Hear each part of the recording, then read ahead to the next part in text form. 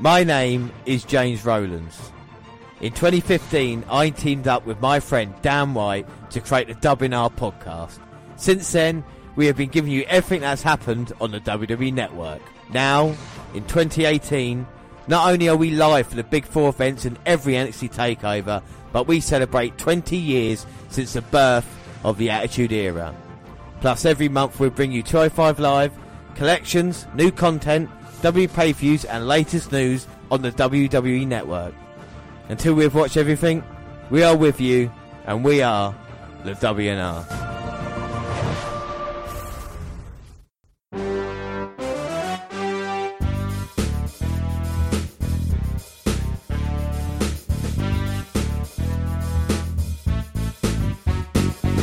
Yes, hello, I am James Rowlands, and as always I'm joined by... Dan White. WNR142 Part 3. Well, isn't it a fact the third film of the trilogy is the best? It's the same with podcast. Yes. And today is the WNR142 Part 3. We are having a third part to what is now, Dan, our most successful podcast of all time. We just want to take a second here to just thank everybody for your huge support over the weekend.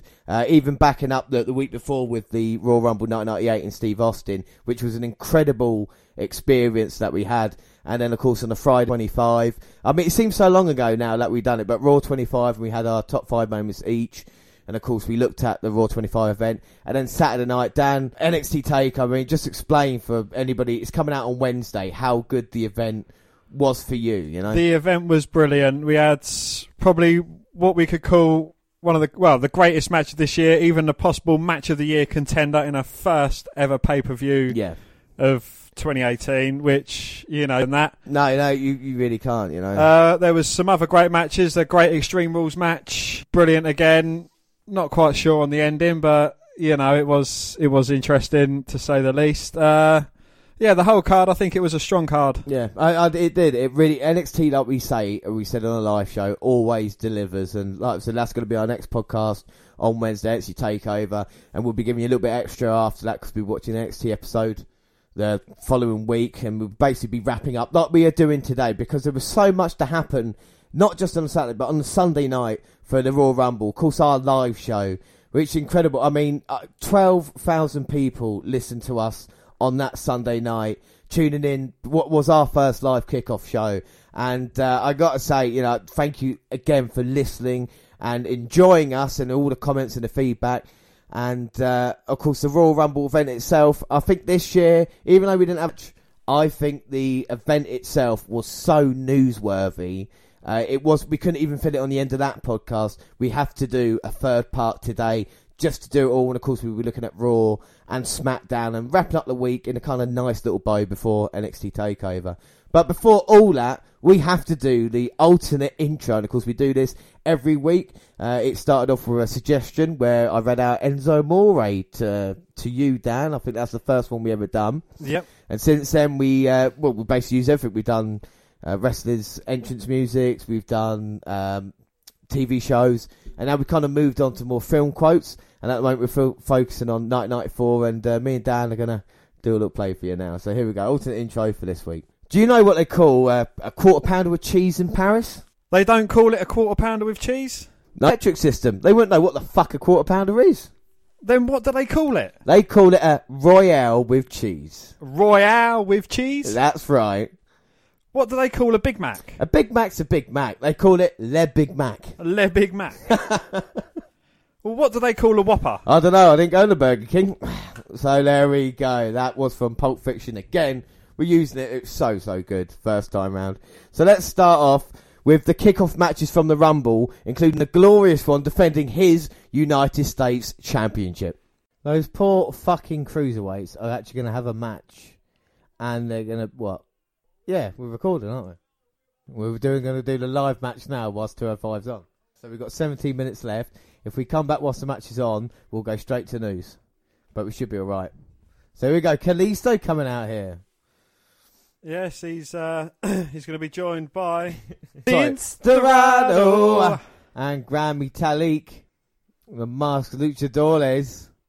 And this is great. We're going to start off here. It'll be brilliant. What we'll do, Dan, when we come back live, we'll open up our predictions. And look how packed that front row is at the moment in time, Dan. Look at that. 205 Live playing on the live show, and the cruiserweights in the ring at this moment in time. TJP with his computer game entrance. Oh, it's probably the most weirdest looking trio of wrestlers I think I've seen. You got a man in a suit, Captain Underpants, and a computer game boy. Yeah, well, you've got a respect, like all these three men. Drew Gulak, of course, and TJP, the first ever, or the winner of the CWC tournament, and of course Jack Gallagher. How far has he fallen in recent times? Indeed, yes. We're going to see what happens here now. That's a weird handshake that Gulak and Perkins have got together. So we go. We're going to start with Kalisto and Drew Gulak. There we go. We're going to start this off. We're going in blind. We'll open up a prediction envelope after this match. But who do you favour in this one, Dan, personality-wise? I favour the Luchadors. Yeah, why? I don't know. I think Kalisto needs the rub right now. Yeah, do you like the kind of luchador style, the high flying, as opposed to the technical side of the heel? I do. Well, these three masked wrestlers, they equal one Rey Mysterio. Well, if that's how you want to pull it, and Gulak being the technical expertise that he's got, keeping Kalisto down, trying to get him down, but only a one. One. And they shoulder up, and Gulak's just going to take his time. And these six men, quite right, they could contend for the Cruiserweight title when that gets sorted out. Of course, new general manager for 205 Live on Tuesday. On a lovely leg lock by Kalisto and spins Gulak round. Very athletic. Now Drew in a little bit of trouble, but managing to get Kalisto down. Oh yeah, rolls him up for a pinfall, but Kalisto, I think he kicked out of one. One. And now Jack Gallagher gets a tag in. That Gallagher. Yeah, Jack Gallagher facing off for Kalisto. He's had his problems, of course, with Hideo Itami. No Hideo Itami tonight, then. No, but Kalisto's tagging in Metalik. Grand Metalik. Of course, two of my CWC picks are in this match. Yep. How many of yours are? None, but I do respect Jack Gallagher. He's a great athlete. Being taken down by Metalik right now, rolled up, managing to get out of it because he's just such a great wrestler, you see. He's got Brian Kendrick in his ear, even though, of course, Kendrick recovering at the moment. Jack going to the outside. And Metalik calling him out, but Gallagher's a bit apprehensive about getting in the ring. Liking the socks, though, Jackie boy. Union Jack's representing. Jack doesn't want none. Tags in TJP. And I've noticed we've got blue ropes here tonight. Will that signify that a SmackDown winner of the Royal Rumble event? We're going to have SmackDown winners for both of them, aren't we? Yes, and we got Lince Dorado squaring off against TJP. Both men trading arm locks. Kalisto gets the tag in, hops over the top rope and kicks TJP right in the elbow. Now Kalisto taking TJP down. This is going to be technical in the early going as each team feel the other one out. And TJP managing to push Kalisto, Irish whip. Both men running the ropes and Kalisto there, handstand. Grabbing TJP, Hurricane Runner down and a drop kick. And the Master Luchador is started off quick, and here comes Lince Dorado. Off the top. Oh, knees right down to the arm of TJP. Not Tony Nese, by the way. No, he's not in the match. And Lince Dorado now with a chop. Irish Rip attempt on TJP, but it gets reversed. But manages a monkey flip on TJP, but he cartwheels out of it and receives a chop on his chest for his troubles. Chop on his chest. A choppity chest. Lovely deep arm drag takedown there by Lince. And a head scissors takedown. Sweeps the leg. Standing moonsault. Beautiful. Byron Saxton's finding something really funny at the announce table right now. Not sure what it is though. Dorado, Irish ripping Perkins. TJP's belts come undone. And Perkins managing to get out. Of harm's way, I was going to say. But he doesn't escape far enough. Drew Gulak comes running in. He gets low-bridged. I'm not sure if that counts against his anti-flying policies. And now Kalisto, Metalik and Dorado like Mexican Transformer. What are they doing up there? On the top. Oh, beautiful. All three luchadors go in different directions from the same corner, taking out one member from the opposing team. Oh, my word. Well, we're back from the break. It looks like Team TJP They've taken over now on Dorado. We see the WrestleMania sign hanging in the background. Do you get an extra point if someone points? No, everybody points at the fucking WrestleMania sign. There'll be 6 points at WrestleMania sign here tonight. The two guys who like the last two as well always point at the sign now and go, it's what we're fighting for. Big kick to the face. They're certainly all wearing over Lince Dorado. Referee's been distracted, and that allows Gallagher to take out on Dorado. Now Gulak going to try and get him up. Oh, working the calves. Stamping the leg of Dorado, keeping him grounded. Now he hands the reins over to Jackie Boy, who's definitely a focused technical wrestler. Well, Gallagher knows how to wear a guy down, and he's doing exactly that with Lince Dorado right now. Even go for the cover. One. No. Only kick out one. One. It's the best way to deal with a high-flying lucha. Keep him grounded. And he can't jump off the top rope when he's on his back. Oh, and Gallagher still wrenching at that leg. He must find it uncomfortable wrestling in tight chinos and. That's what I thought. You don't get many luchas as No, I was talking about Jack. Oh, Jack. Well, I say even for me, Lince Dorado looks a bit weird. 3/4 lengths. I'm sure we've seen wrestlers wrestling in boots like this. I never understood barefooted wrestlers, to be fair. I thought there was a disadvantage. Yeah, but you had Rusev when he first started, Umaga. Yeah, Snooker. Yeah, all these people. Don't trust them, mate. I'd personally have long toenails. And no. And now TJP tags in. But you've got a phobia of unsocked feet. Your feet have never been out of socks. No. Oh, lovely move there, TJP and Gulak. Yeah, I was born in socks. Lovely leg lock there by TJP. Putting the pressure onto the injured leg of Dorado. Dorado trying to fight out of it. Finally does. Gets himself up onto the second rope. Oh, sunset flip, rolls up TJP. Oh. Only gets a 2 count though. 2, and Dorado diving to the corner and TJP stopping him. Hangs him up on the top rope, eliminates him from the Royal Rumble. You'll be able to say that tonight and it'll actually make sense. Yeah. And TJP throws Dorado in. It's not going to be enough to keep the masked man down. Perkins brings him back into the corner. Jack now taking over. Oh, a double foot stomp to the face. Takes out Kalisto. Jack saying he's got this. He's going to take a chance to go up to the second rope. Gulak's complaining. Oh, Jack, don't distract him. Gulak saying no. And now we've got discussion going on. A very heated debate. Oh, God. Jack's walking the second rope. Very nicely done by Gallagher. Slam down. Oh. But Dorado moves out the way and Jack Gallagher eats can. And now it looks like Dorado's going to get the tag. Can Jack tagging Gulak? He can. But here comes Metallic. Springboards in. Oh, handspring backflip there. Jumps over Gulak. Gulak goes for a clothesline. It gets ducked. Beautiful arm drag by Metallic, avoiding Gulak's offense. I think it's always a bit too much effort just for an arm drag takedown. Yeah, but look at what's the ropes. That was worth it. And a drop kick to Gulak, and now Metallic looks to put Gulak away. Going up top against the man who's anti-high fly. Here comes Metallic. Walking the ropes. Big elbow. Drops it to the chest of Gulak. 1, 2. But Jackie Boy in to break up the pin attempt. Now Jack taking a Gulak and Kalisto's there. Gets the blind tag in. Oh, a kick to the face of Gulak and Jackie Boy. Here comes Dorado.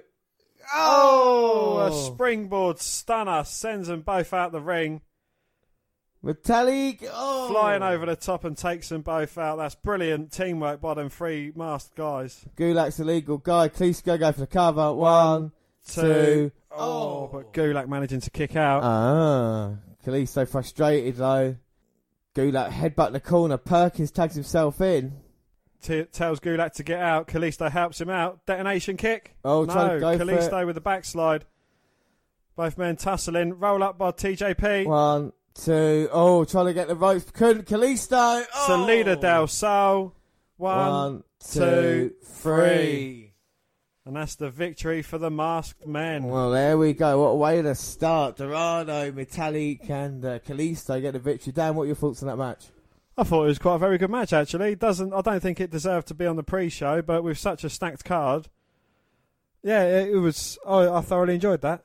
Yeah, I don't think it was too bad at all, was it? You know, and as we look at what we saw in ring there, you know, I think it's quite impressive. Of course, the babyface to get the victory here on Kickoff, but a nice way to start. And Perkins furious with Jack Gallagher and Drew Gulak. Not happy at all, throwing a fit at these two men. You got to think, what are they going to do? Oh, look, we see Kalisto now to Lucha celebrate. I thought he was going to, thought Gallagher and Gulak would rightly punch out TJP there. So, yes, that was 205 Live, and as we've been watching 205 Live, we've had our first match on Kickoff, and that was the Cruiserweight match between TJ Perkins, Jack Gallagher and Drew Gulak versus Grand Metalik, Lince Dorado and... So what we're going to do now, we've just had a result. We're going to open up our envelopes because we talk about predictions, and we're going to find out who we went for. Of course, we've got the mini games in here now as well, so we've got so much in our packed envelopes.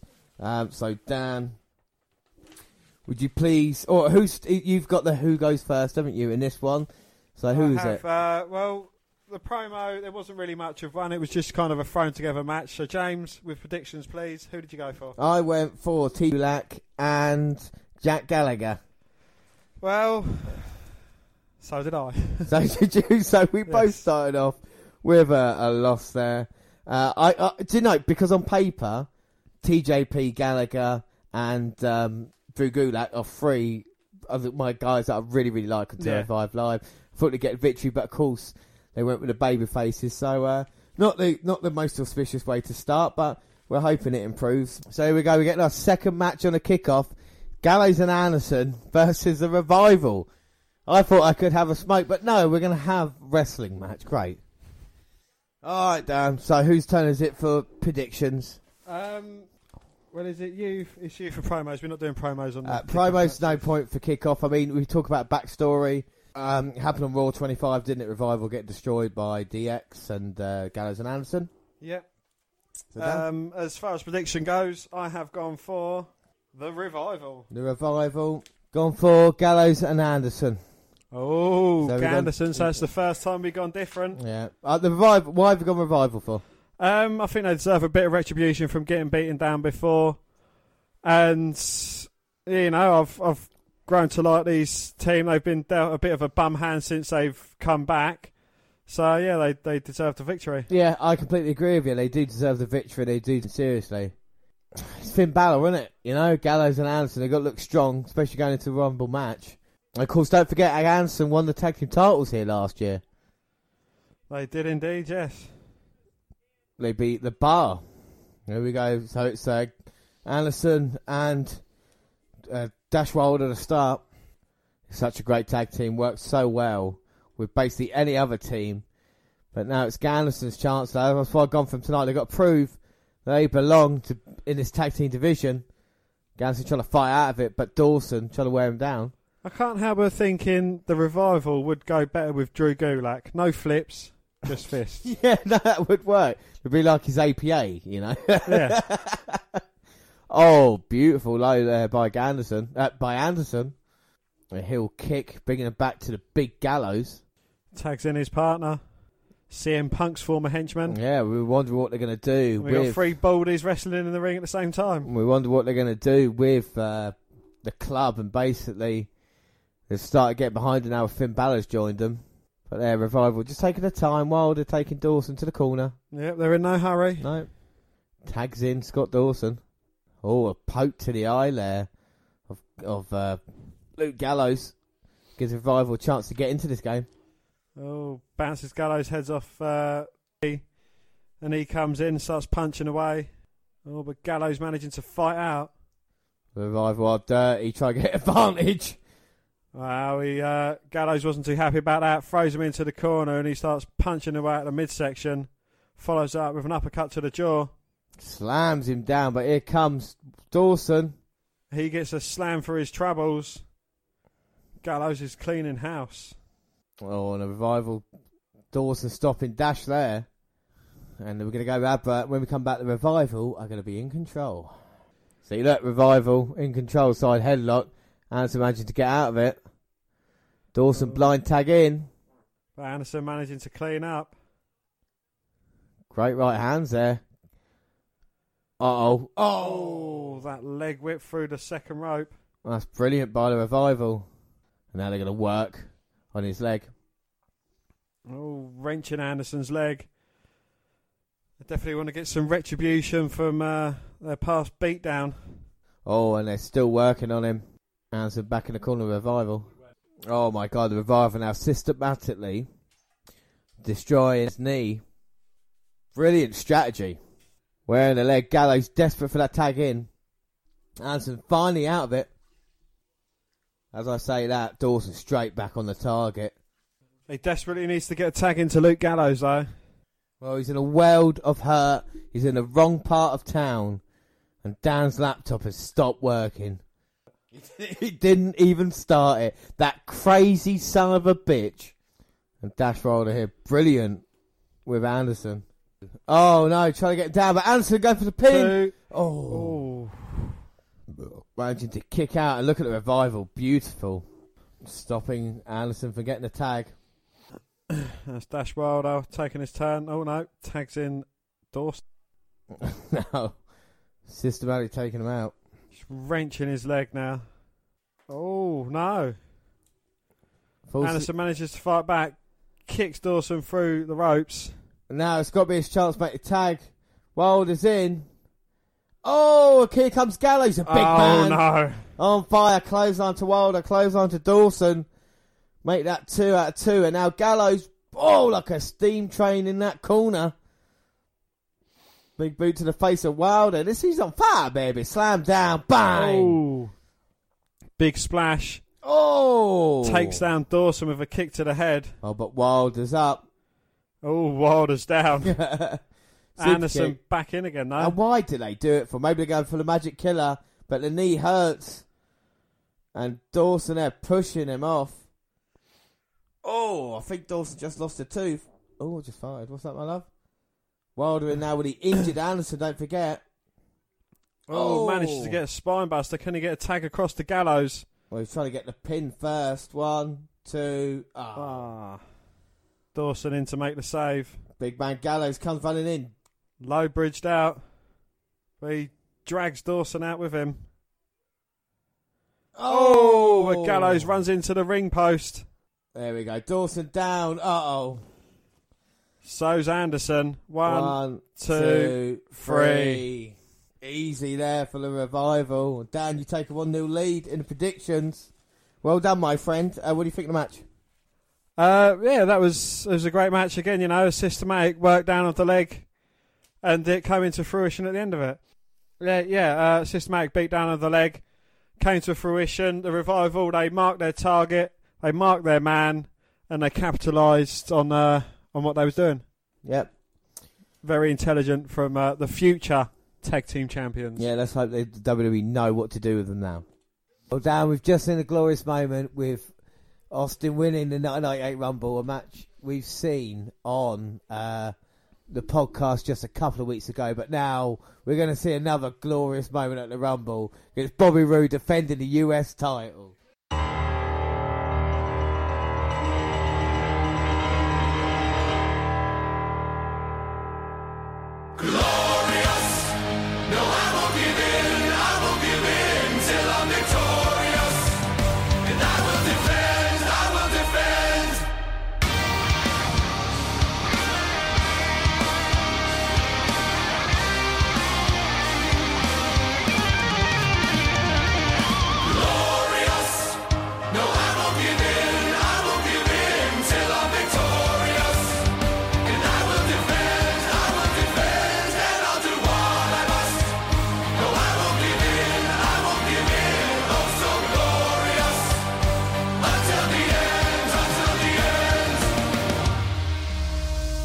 So, Dan, Bobby Roode is out here. It's a glorious moment.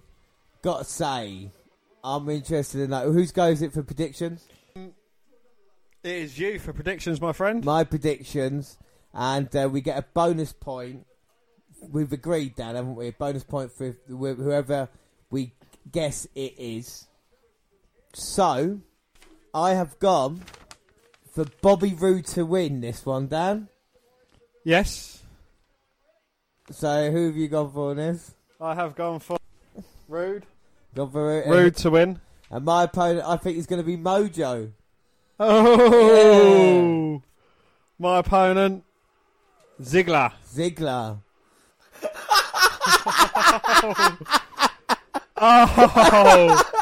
I see. Oh, I see. Oh. You thought I was joking about that, did you? Thought I get the first bonus point of the night by guessing Mojo Rawley. Oh, I just hope Mojo wins this, just to knock that smug fucking smile off your face. James, this is the first time Mojo's ever come out and you've had a smile on your face. What the fuck is going on? It's crazy. Crazy times, Dan. This is what I need to do if I need to get one up on you. But alas, we have both gone for Bobby Roode anyway. So, prediction-wise, it's not going to change. So, yeah, Bobby Roode, Mojo Rawley at the Royal Rumble. And Dan, I can't believe it already. Come on, Roode. Take out Mojo Rawley. Show him who's boss. There's nothing better than a glorious DDT on this son of a bitch here. Oh, look at Mojo getting rocked by these huge right hands. Irish whip reversal, though. Roode gets thrown into the corner, but comes out in a flurry and takes down Mojo. I wonder who's going to win the Rumble now, Dan. You know, my pick is quite out there. Mojo Rawley. Will Roode lose the US title here tonight? I mean, this is the questions we're going to have to ask. Lovely side Russian leg sweep, straight into a cover. One. Oh, but Mojo managing to kick out. Oh, Mojo wearing Bobby Roode down. What a horrible way to start the Rumble if Mojo did beat Bobby Roode. But I hope Roode... Come on then, glory CDT. Oh no, Mojo ducks out the way. He's got Roode well scouted. Ziggler comes back and costs him the title. Oh, Roode back up in the apron. Uh-oh. Mojo knocks him off. That's not good. And what's Mojo doing? Gonna slide out. He's down in his 3-point stop. Oh, shoulder barges Roode into the barricade. Standing over his challenge. Oh, my God. Throws him back in the ring. Roode goes for a cover. One, trouble. 2. Kick out. Oh. Mojo only getting a 2. 2. And now Mojo slapping down the glorious one. He doesn't deserve to be in the ring with him as we go to an ad break. When we come back, Mojo's still in charge.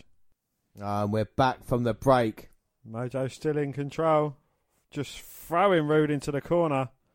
Well, Roode, this time last year, in the main event of NXT TakeOver. Dan, what do you think's better, being in the main event of NXT TakeOver or being in the pre-show against Mojo Rawley for the US title? Well, he certainly had a better match last year. But Mojo Rawley's got that killer instinct now. Well, when you consider the other man in the main event, Nakamura, is one of the favourites to win the Rumble match, then, you know. Roode got spit in his beard. He might have. Mojo wearing him down at the moment. Roode starting to fight back, though. Come on now, Bobby. Even that like 8 hands. Oh, my God. Elbow, Bobby Roode. Back of Mojo now on the second rope. Oh, comes off with a crossbody attempt. Gets caught by the big Mojo. Looking for a power slam, but Roode with a backslide. And now bobbing up. Clotheslines. Telling Mojo to get back to his feet. Bang. Clothesline in. Takes him in the corner. Lovely swinging net breaker. Well, I'm yet to score. Will Bobby Roode give me the first victory of the night? Oh. Cool. Fucking hell. And Roode chopping a corner. Mojo versus the Irish whip though. Oh, but runs into a pair of knees. Tony Nee's not in the match, Dan. And Roode off the top. Beautiful blockbuster. Is he looking for the glorious DDT? This is going to be it, isn't it? Oh, glorious. Kick to the midsection. No, on his shoulders. Backslide by Roode. 1, 2. Oh. Mojo with a kick out. Oh my God. A powerful spine buster from Mojo. That's too close. 2. Well, which way is this going to go? Mojo at the moment, I mean, he's an awful, awful wrestler.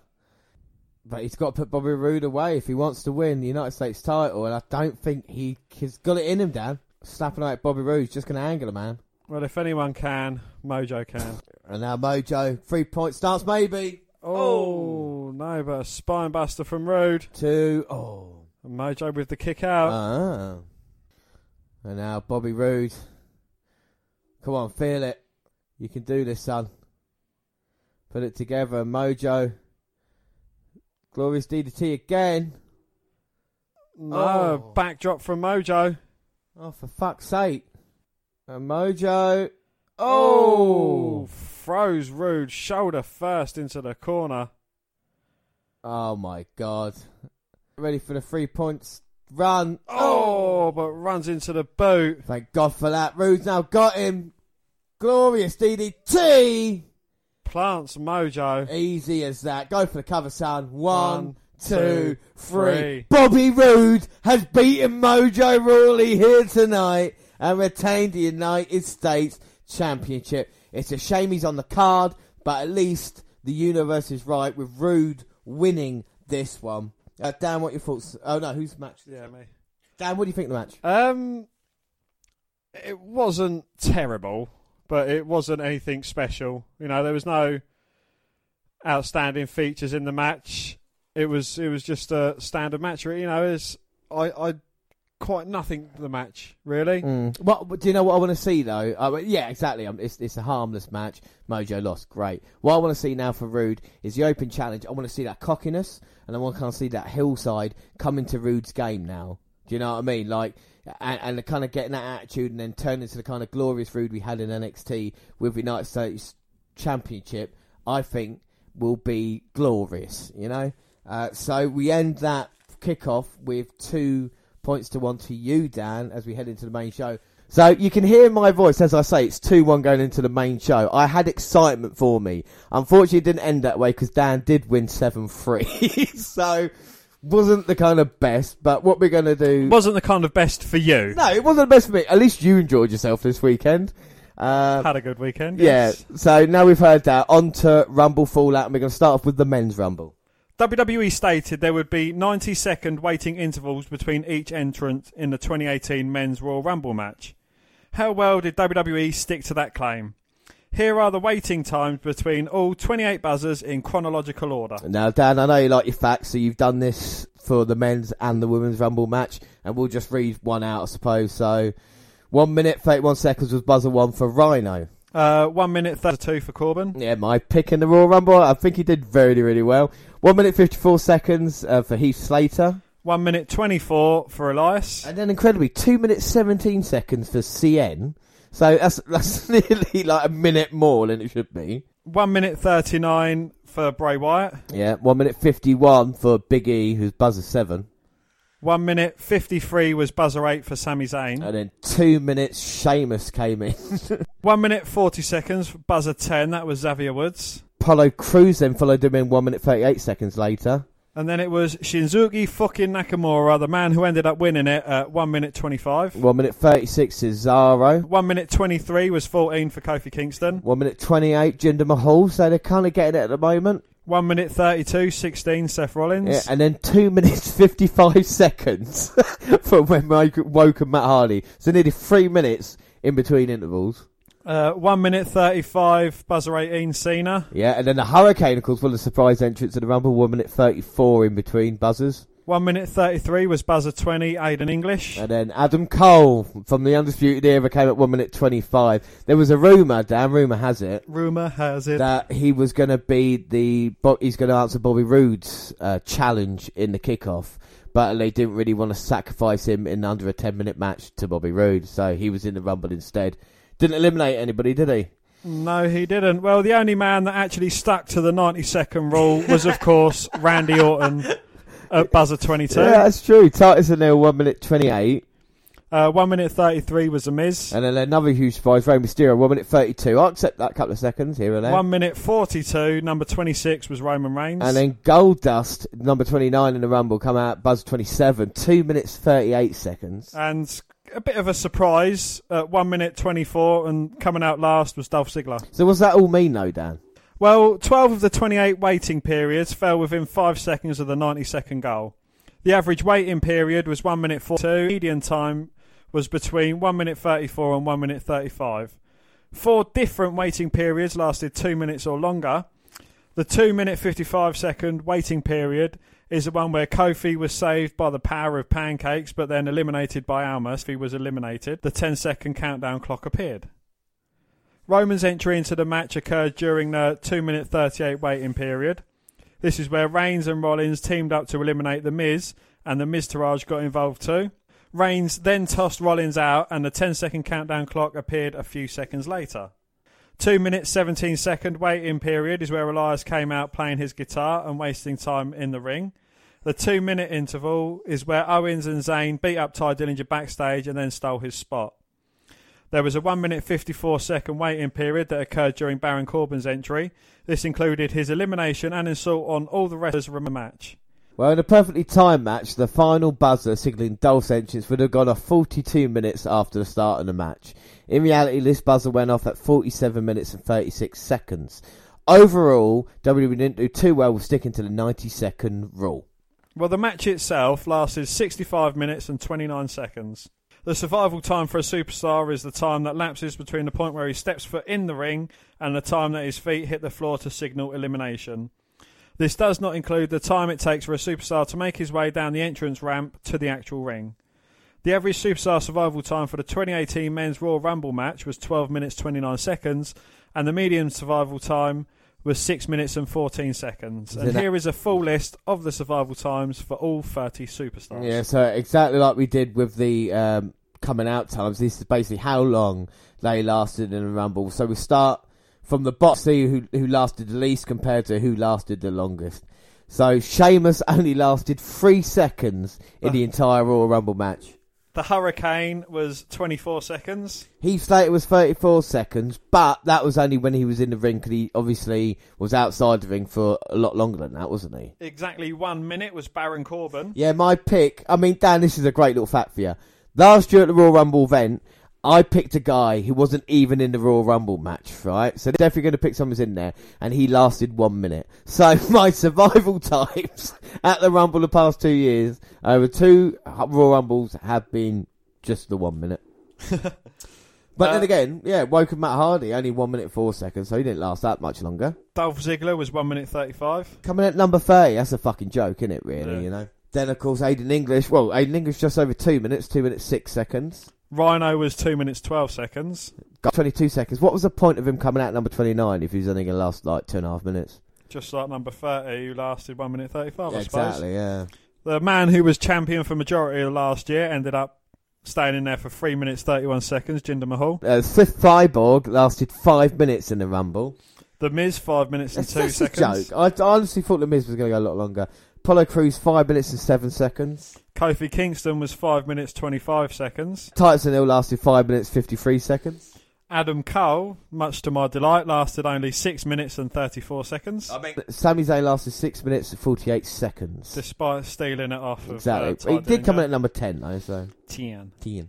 8 minutes and 15 seconds, Xavier Woods. Yeah, and then Rey Mysterio, 9 minutes 24 seconds. And the man who lasted the longest out of the whole of New Day is 13 minutes 28 seconds was Big E. Yep. Your man Randy Orton lasted 13 minutes 36 seconds. Seth Rollins, 18 minutes 48 seconds. Yeah, and then he had a 10-15 minute match afterwards as well, so he had a lot of action. Bray Wyatt, just under 20 minutes, 19 minutes 56 seconds. Of course, got eliminated by Matt Hardy, who was only in there for a minute. Matt Hardy eliminated himself and Bray. 21 minutes, 28 seconds was Roman Reigns. 24 minutes, 53 seconds, Elias. They are hot on Elias right now. 28 minutes, 33 seconds, Superman Cena. And I think the big surprise in the whole of the Royal Rumble was the 311 boy, the NXT champion, Cien, after an incredible, like you said, 5-star match the night before, lasted nearly half hour in the Royal Rumble, 29 minutes. Well, happy Rusev Day, everyone. He lasted 30 minutes, 28 seconds. And the winner of the Royal Rumble came out number 14, Shinsuke fucking Nakamura, your pick, Dan. 44 minutes, 26 seconds. That is incredible, but not as incredible as Finn Balor. He had 57 minutes, 38 seconds. He was the Iron Man for the Royal Rumble. Yeah, and of course we didn't pick him as the Iron Man, but fair play Finn Balor coming out at number 1. Well, many of these times differ greatly from their WWE.com's official list of survival times. As best I can tell, some of the superstars on WWE's website must also include a superstar's entire entrance time as part of the survival time. For example, they list Sheamus as surviving for 20 seconds, but he most definitely did not last that long from the time he stepped foot in the ring until the time his feet touched the floor upon elimination. Then there was a case like Rhino, who their listed time is actually shorter than your 6 seconds, so that one clearly doesn't include the entrance time. I don't know what methodology WWE used to determine these times, but it seems inconsistent. Well, that's not to say my times are perfect. Every listed time should be viewed with a margin of error of about 3 seconds or so. My best guess is that Sheamus' survival time is just a touch under 3 seconds. The bell to end the match did not ring until about 1 second after Reigns was eliminated. I counted this extra second as part of Nakamura's survival time. Yeah, that's fair enough, I suppose. Oh yeah, I just want to pick up something about the Men's Royal Rumble match. Shinsuke Nakamura, of course, I said last year, well, not last year, a couple of months ago, how mistreated he was at the in WWE. And if you compare him to what Bobby Roode was doing, so last year these two were main event in NXT TakeOver for the NXT title match. This year Nakamura lasted 45 minutes and won the Men's Royal Rumble match. Bobby Roode on the Kickoff, defending his US title against Mojo Rawley, and not even in the Rumble match. So that was a Royal Rumble, Men's Royal Rumble. I mean, what did you think about the Men's Royal Rumble this year? I didn't think it was too bad, actually. No, it was... I thoroughly enjoyed it, you know. You had some rivalries in there. You know, I think it flowed. I don't think it's flowed as well as the women's match, but we'll get into that after. But, no, you know, for the little bits of shock factor and... you know, the others, it was good. Yeah, I think it was much better than last year's Rumble. Actually, I think it's the best Rumble we've watched live, to be fair. I mean, 2016, 2017, I think this was better than that one. But we do move on to the Universal title match. And we did see it in replay during the match, but now a lot more details come out about this, doesn't it, Dan? You know? Yeah. Well, what happened is Lesnar was pissed off because Braun was a little too snug with a knee strike to his face. And then he got up looking to send a message by smacking him square in the face. Yeah. And then he said, slow the fuck down, but it was carefully edited out of the television. Well, with Bubba Ray Dudley, he tweeted as well, calling it a receipt for obviously thinking that Strowman took advantage of Brock Lesnar. And they did show that what's weird about it, if it was like a kind of shoot, as they're saying it is, that WWE still replayed that 3 or 4 times, didn't they? That punch to the face to show it. Now, there's no credible reports or issues between these two men from before or after this incident. They want to finish a match like professionals, but based on what we know about professional locker room culture, a veteran, a long-time draw like Lesnar taking issue with a popular but still green newcomer landing a 2-stiff shot, and that younger star eating a few return punches less than and not retaliating, it is pretty believable, isn't it, you know? Yeah.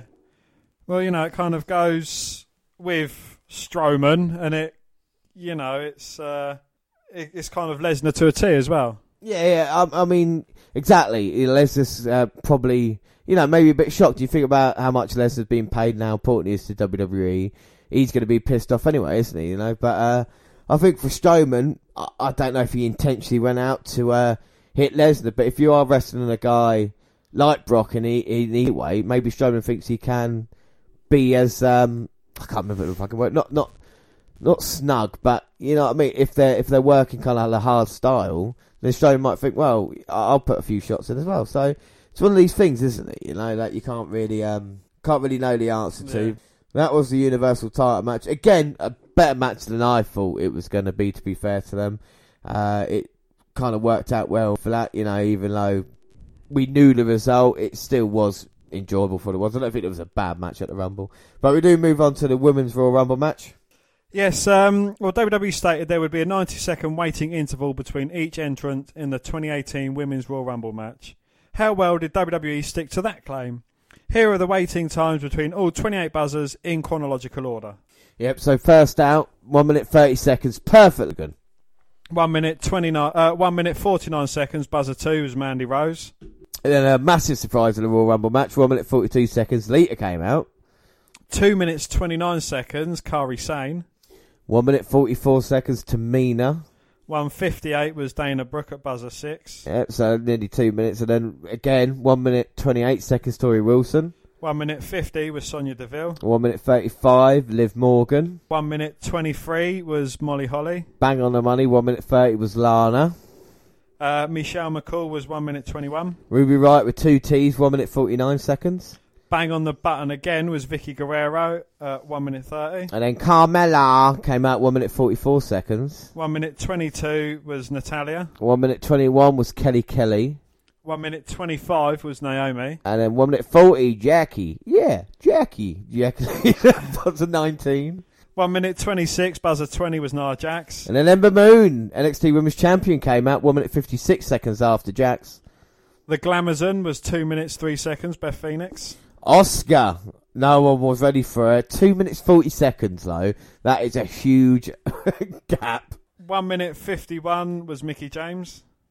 1 minute 22 was Nikki Bella. Bang on 2 minutes was Brie Bella. 20 seconds Bailey.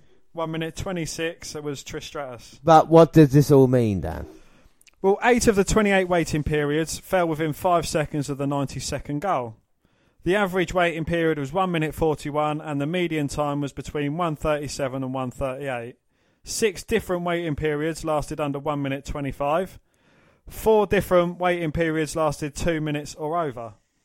The longest waiting period was 2 minutes 39 and this featured Beth's entry into the match and her entire situation with Natalia's betrayal. The 1 minute 29 waiting period is where Lita entered the match and eventually eliminated Mandy Rose. The 2 minute 3 seconds waiting period included Naomi using 3 seconds waiting period included Naomi using Maria Menounos' chair to save herself from elimination. The 2 minute waiting period is where Nikki Bella entered the match and she eliminated Carmella. The interval that lasted 1:58 is where Lita performed many of her trademark moves, including a moonsault onto Sasha and Becky. Becky eliminated Lita, and then the 10-second countdown clock appeared. Well, Nia Jax entered the match in 1 minute 56 waiting period, and she eliminated 3 supers. She then tossed Naomi outside the ring, and this led to Naomi being stranded on the barricade. In a perfectly timed match, the final buzzer signalling Trish entrance would have gone off 42 minutes after the start of the match.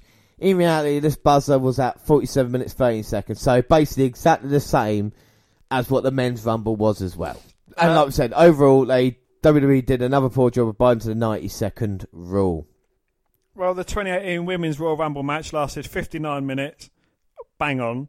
The survival time for a superstar is a time that lapses between the point she steps foot into the ring and the time that her feet hits the floor to signal elimination. This does not include the time it takes for a superstar to make her way down from the entrance ramp to the actual ring. And the average survival time for the 2018 Women's Royal Rumble match was 10 minutes 8 seconds. The median was 5 minutes 41 seconds. And here's a full list of survival times for all 30 women. Alright, so we're the least going up to the most. And at 58 seconds, it was Vicky Guerrero. 1 minute 19 seconds was Tamina. Yeah, one of my surprise entrants that I actually got right, something I got right at the Rumble. 1 minute 27 seconds they lasted low was Jacqueline. 1 minute 59 seconds was Beth Phoenix. Lana, 2 minutes 33 seconds, a lot longer than I thought she would last. 2 minutes 41 seconds was the beautiful Tori Wilson. Dana Brooke, 2 minutes 44. 3 minutes 28. The mighty Molly Holly, 3 minutes 48 seconds. The Pirate Princess was 4 minutes 29 seconds. Bailey, 4 minutes 40 seconds. Kelly was 4 minutes 44 seconds. Liv Morgan, who, is Kelly really, 4 minutes 53 seconds. Didn't see them at the same time, did I? Trish Stratus was 5 minutes 20. Lita lasted 5 minutes 28 seconds. Even with her injury, Ember Moon lasted 5 minutes 54 seconds. Yep. Sonya Deville lasted 6 minutes 19 seconds. 6 minutes 33 seconds despite saving herself. Yeah, half that on the barricade, yeah. Mickie James, 8 minutes 2 seconds. 8 minutes 24 seconds for Michelle McCool. Ruby Riott, 2 T's, 11 minutes 16 seconds. Brie Bella, 11 minutes 49. Sarah Logan, 6 minutes and 12.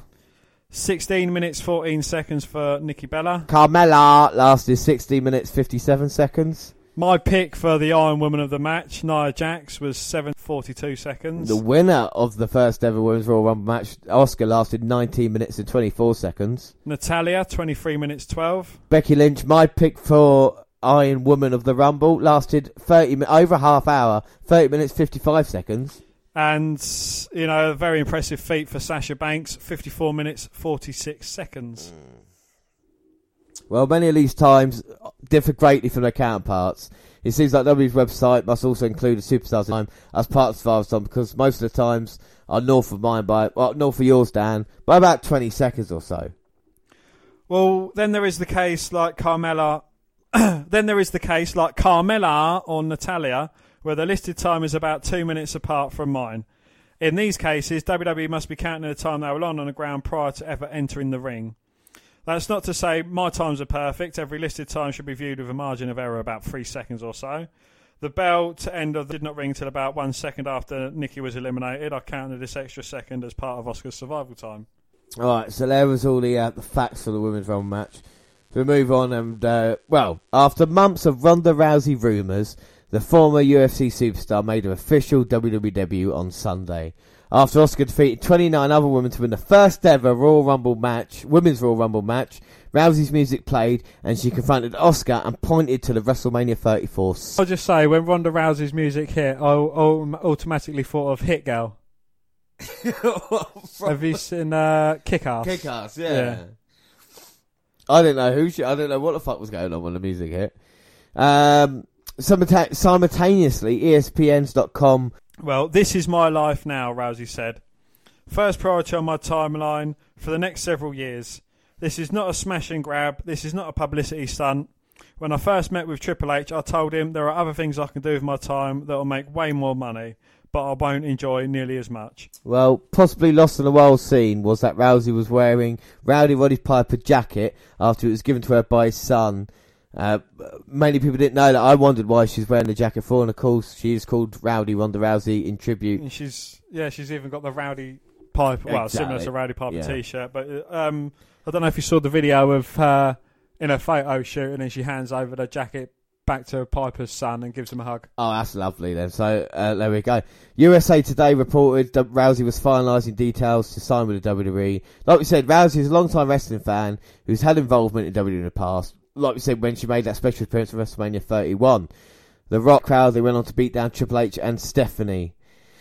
That back then started speculation about Rousey possibly having a WWE role in the future, and it intensified when her UFC began to go south. After starting 12-0 as a professional fighter, Rousey shockingly lost to Holly Holm at UFC 193. Now, Dan, when I talk about shocking, to put this into kind of wrestling perspectives, it's not Undertaker streak shocking, but it is Asuka losing streak shocking. Asuka losing to someone like not Nia Jax, who's the other? Tamina.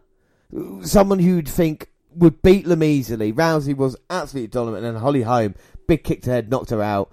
Lost the UFC Bantamweight Championship. Rousey was then defeated by Amanda Nunes in less than a minute. She was fucking destroyed in that one as well. Wasn't ready. Nunes wanted to use the punches and just basically knocked her out. Well, Rowdy resurfed on the WWE radar when her friend and fellow Four Horsewomen member Shania Baszler entered the Mae Young Classic. Rousey attended all of Baszler's matches in the tournament, and there was even a partial Four Horsewomen interaction with Rousey, Jessamine Duke and Marina Shafir, staring down Charlotte Flair, Becky Lynch and Bayley.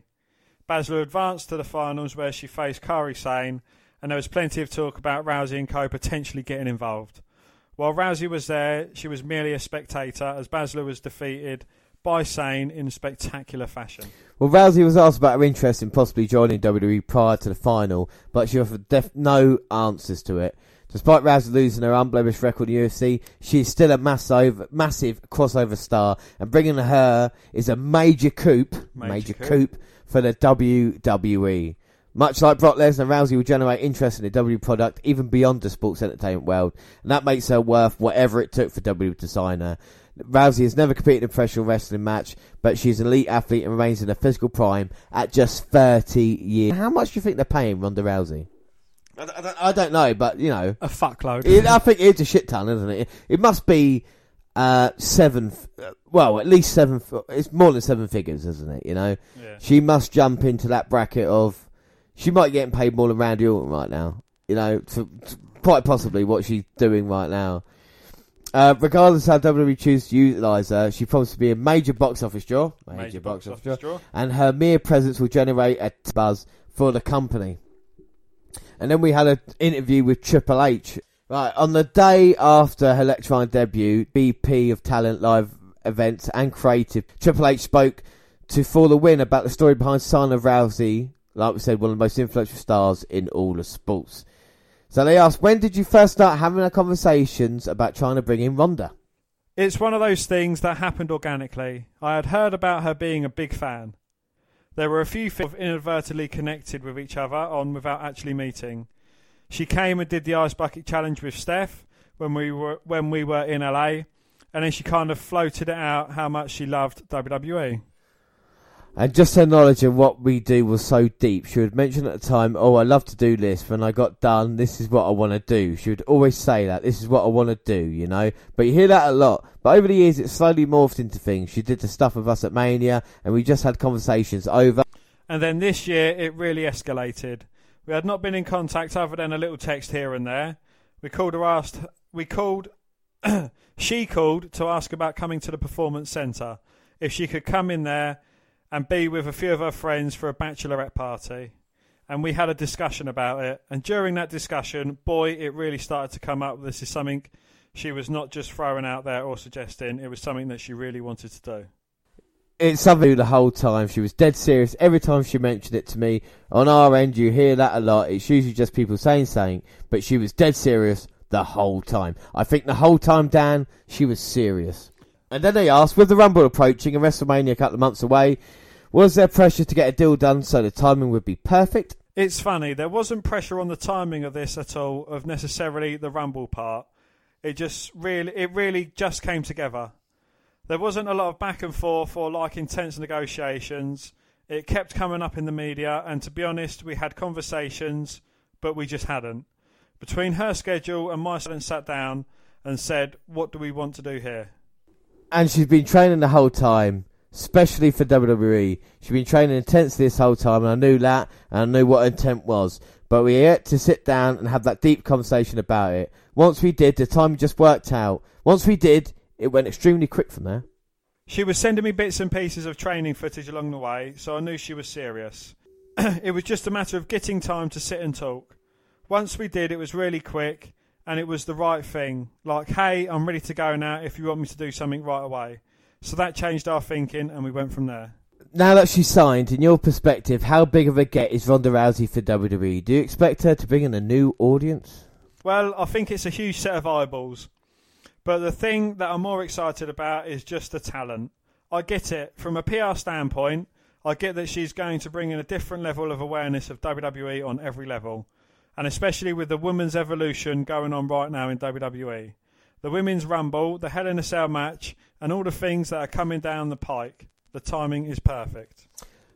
But the thing I'm really excited about is the fact that this is not a one-off. It's not I'm going to teach you to do this. You're going to do it one time. You're going to go away. She's here. She's a talent, and she's a remarkable athlete, obviously, and a remarkable person.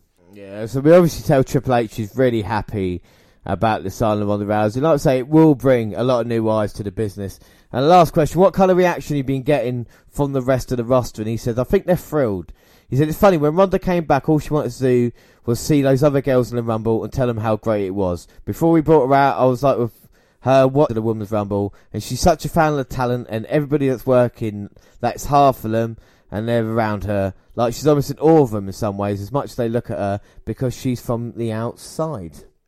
Well, she fits right in, and the funny thing is, very few people come into something like this. And I've seen lots of them over 25 years. They come in, there's a difference. There's a difference in their mentality and the way they are, and it takes a little while to fit in. So, that's her current boss, well, a former boss, gave a comment, and he said Dana White, the UFC president, said he's happy for Ronda Rousey after the women's MMA pioneer made her pro wrestling debut Sunday night at the Rumble. He said, I'm happy for her. There's something she's all wanted to do. Ronda continues to achieve everything she's ever wanted. Well, Rousey said, "This is my life now. First priority on my timeline for the next several years. This is not a smash and grab. This is not a publicity stunt. When I first met with Triple H, I told him there are other things I can do with my time that make way more money, but I won't enjoy it nearly as much."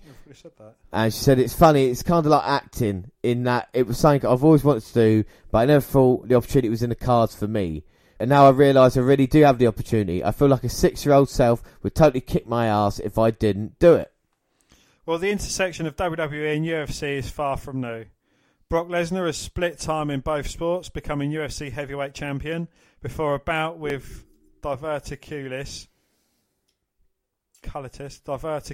caused him to retire.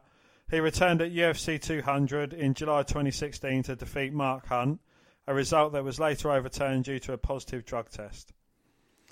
WWE has not said whether Rousey will compete on the Raw or SmackDown brand. Well, either brand, she may not be welcomed. Yeah, because even though Triple H said the talent will be happy, we've been getting a few comments from other women. They're not really looking forward to her arrival. Yeah, so Sasha Banks not happy, and like I said, Bella said, wonder what all the 30 other women thought after the Royal Rumble. Of course, Nia Jax as well said it was nice that Rousey came out here, and then you forgot about the historic 30 women Royal Rumble match. But Natalya, she went on to say, Natalya has said the women's locker room has no problem with Rousey, but of how WWE debuted her. And I'll tell you one thing, the women's locker room, there's nothing about respect towards Ronda, no matter how anyone felt about how they debuted her. I think we're all excited about having her there because there are so many possibilities of what we can do with her.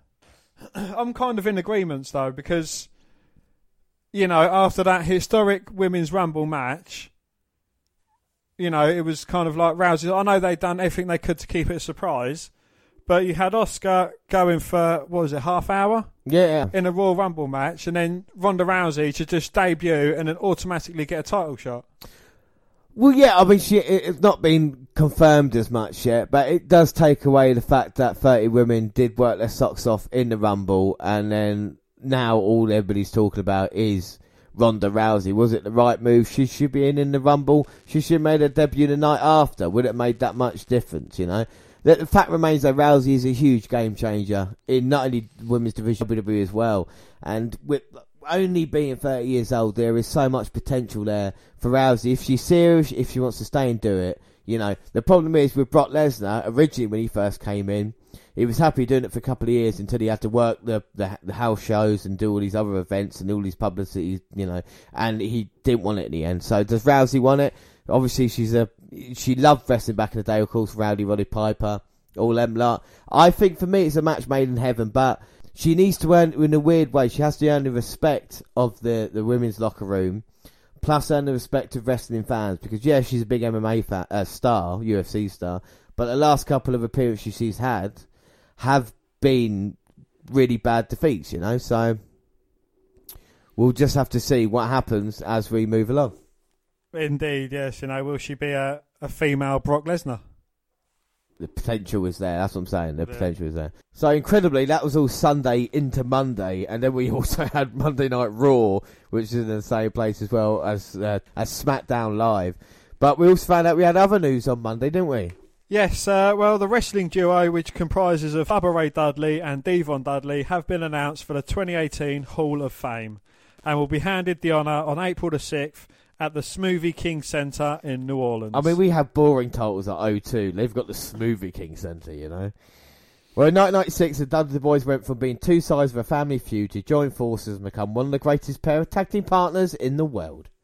Well, famous for slamming their opponents through tables, this duo annihilated most who stepped in the ring with them.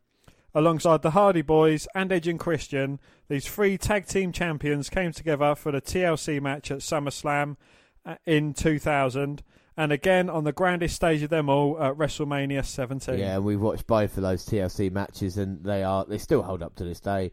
It was in 2005 when they left WWE, but not without a string of successes under their belt, including 8-time World Tag Team Champions, WWE Tag Team Champions, as well as a year as WWE Tag Team Champions. It wasn't until 10 years later that the duo returned to WWE for a stellar year, where they wowed against a number of modern-day wrestling stars. They also appeared at the most recent Raw 25, where they put Heath Slater through a table with one of their famous 3Ds. The Dudley Boys will be inducted into the WWE Hall of Fame in the ceremony which takes place on April the 6th during the WrestleMania 34 week in New Orleans. And of course, we'll be doing it for a third year now, our Hall of Fame special that we do. We'll have a match for each of the inductees. And I mean, already, and the Dudley Boys. So I think the match quality is going to pick up this year's Hall of Fame special. Well, WWE.com released the following regarding Jonathan Coachman as well. Well, Coachman's TV announcing duties will officially begin tonight when he joins Michael Cole and Corey Graves at the Team Red announce desk.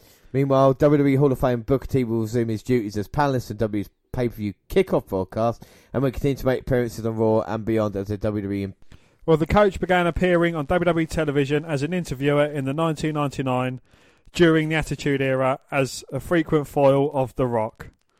Later expanding to his role including tenures as Raw commentator, interim Raw general manager, and even as an in-ring competitor on multiple occasions. Yeah, I mean, the Coach started off annoying, but I quite liked him in the end, especially with the kind of teaming up with Eric Bischoff that he did. And following nearly a decade as an on-the-air personality at ESPN, which included with his off-the-top rope segment, Coachman is back to call the action on Monday Night Raw. And like I said, they released this tweet. At the Coach Rules has signed with at WWE and makes his official return to the Raw announce team tonight. Like we said, Coachman left WWE in 2008 for ESPN. Coachman was a regular for the Disney subsidiary, but in 2015, he was the primary conduit between WWE and ESPN as the latter began filling in more of the former's content. Looks like that was just an appetizer for Coachman, as he is now back full-time with his old company. The return of the Coach should be a lot of fun. With a strong connection to some of WWE's wilder days, Coachman developed a memorable, albeit hateable character, and his addition to the broadcast team is a welcome one. So now we move on to Dan, your favourite time of the week. It is now time for the Raw. Dan, believe it or not, I watched it this week. Yeah, I watched Raw. WWE Chief Brand Officer Stephanie McMahon kicked off the show introducing Asuka to a big pop, but was quick to announce the first ever women's Elimination Chamber match. Yeah, I mean, that's a huge announcement, isn't it? Just coming off the heels of Rumble. Elimination Chamber, one of your favourite matches, Dan, isn't it? It is, yeah. I do enjoy the Elimination Chamber, and the match will be for Alexa Bliss's Raw Women's Championship. Yeah, I mean, they're hard-hitting matches. They're still on the outside. You can imagine them taking the bumps. So having the women there, especially 6 of them, yeah. And Alexa Bliss is in serious trouble now on the road to WrestleMania, isn't she? She is indeed, yes. And, she's probably one of the only people that is ready for Asuka. Yeah. Being a bit biased here. But, Asuka, unwavering in her self-belief, once again exclaimed, "No one is ready for Asuka." Yeah, I don't think anybody is.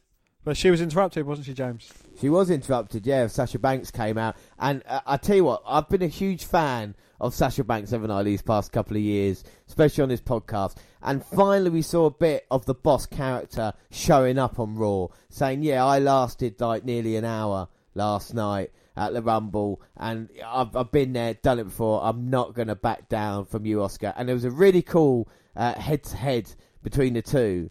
But what I thought was disappointing, they showed the Ronda Rousey thing, the whole Rumble ending at the start of the night of the video, and it looked, for all intents and purposes, that Ronda Rousey was actually going to be there as well, which I thought was a bit disappointing. But they made up for it in the Asuka Banks one, and of course they set up a match for later on with Asuka. Could Banks beat the streak? Was she ready for Asuka? Well, yeah, and Stephanie made that match official, and that got us our first matchup, confirmed matchup of the night. Yeah. But up next, we had a last man standing Elimination Chamber qualifier, and that was the Monster Among Men against the Big Red Machine. Yeah, I mean, because not only did the women's have the Elimination Chamber match, got the men's Elimination Chamber match, which I thought was again really unfair, because Elimination Chamber match were the hardest match types that you can get. So you have to not only win a match to qualify for that, but then if you do win that match, then you have to face Brock Lesnar. It's not, it's not like the easiest way of going about it. No, it's not. I'll probably lose that match on purpose.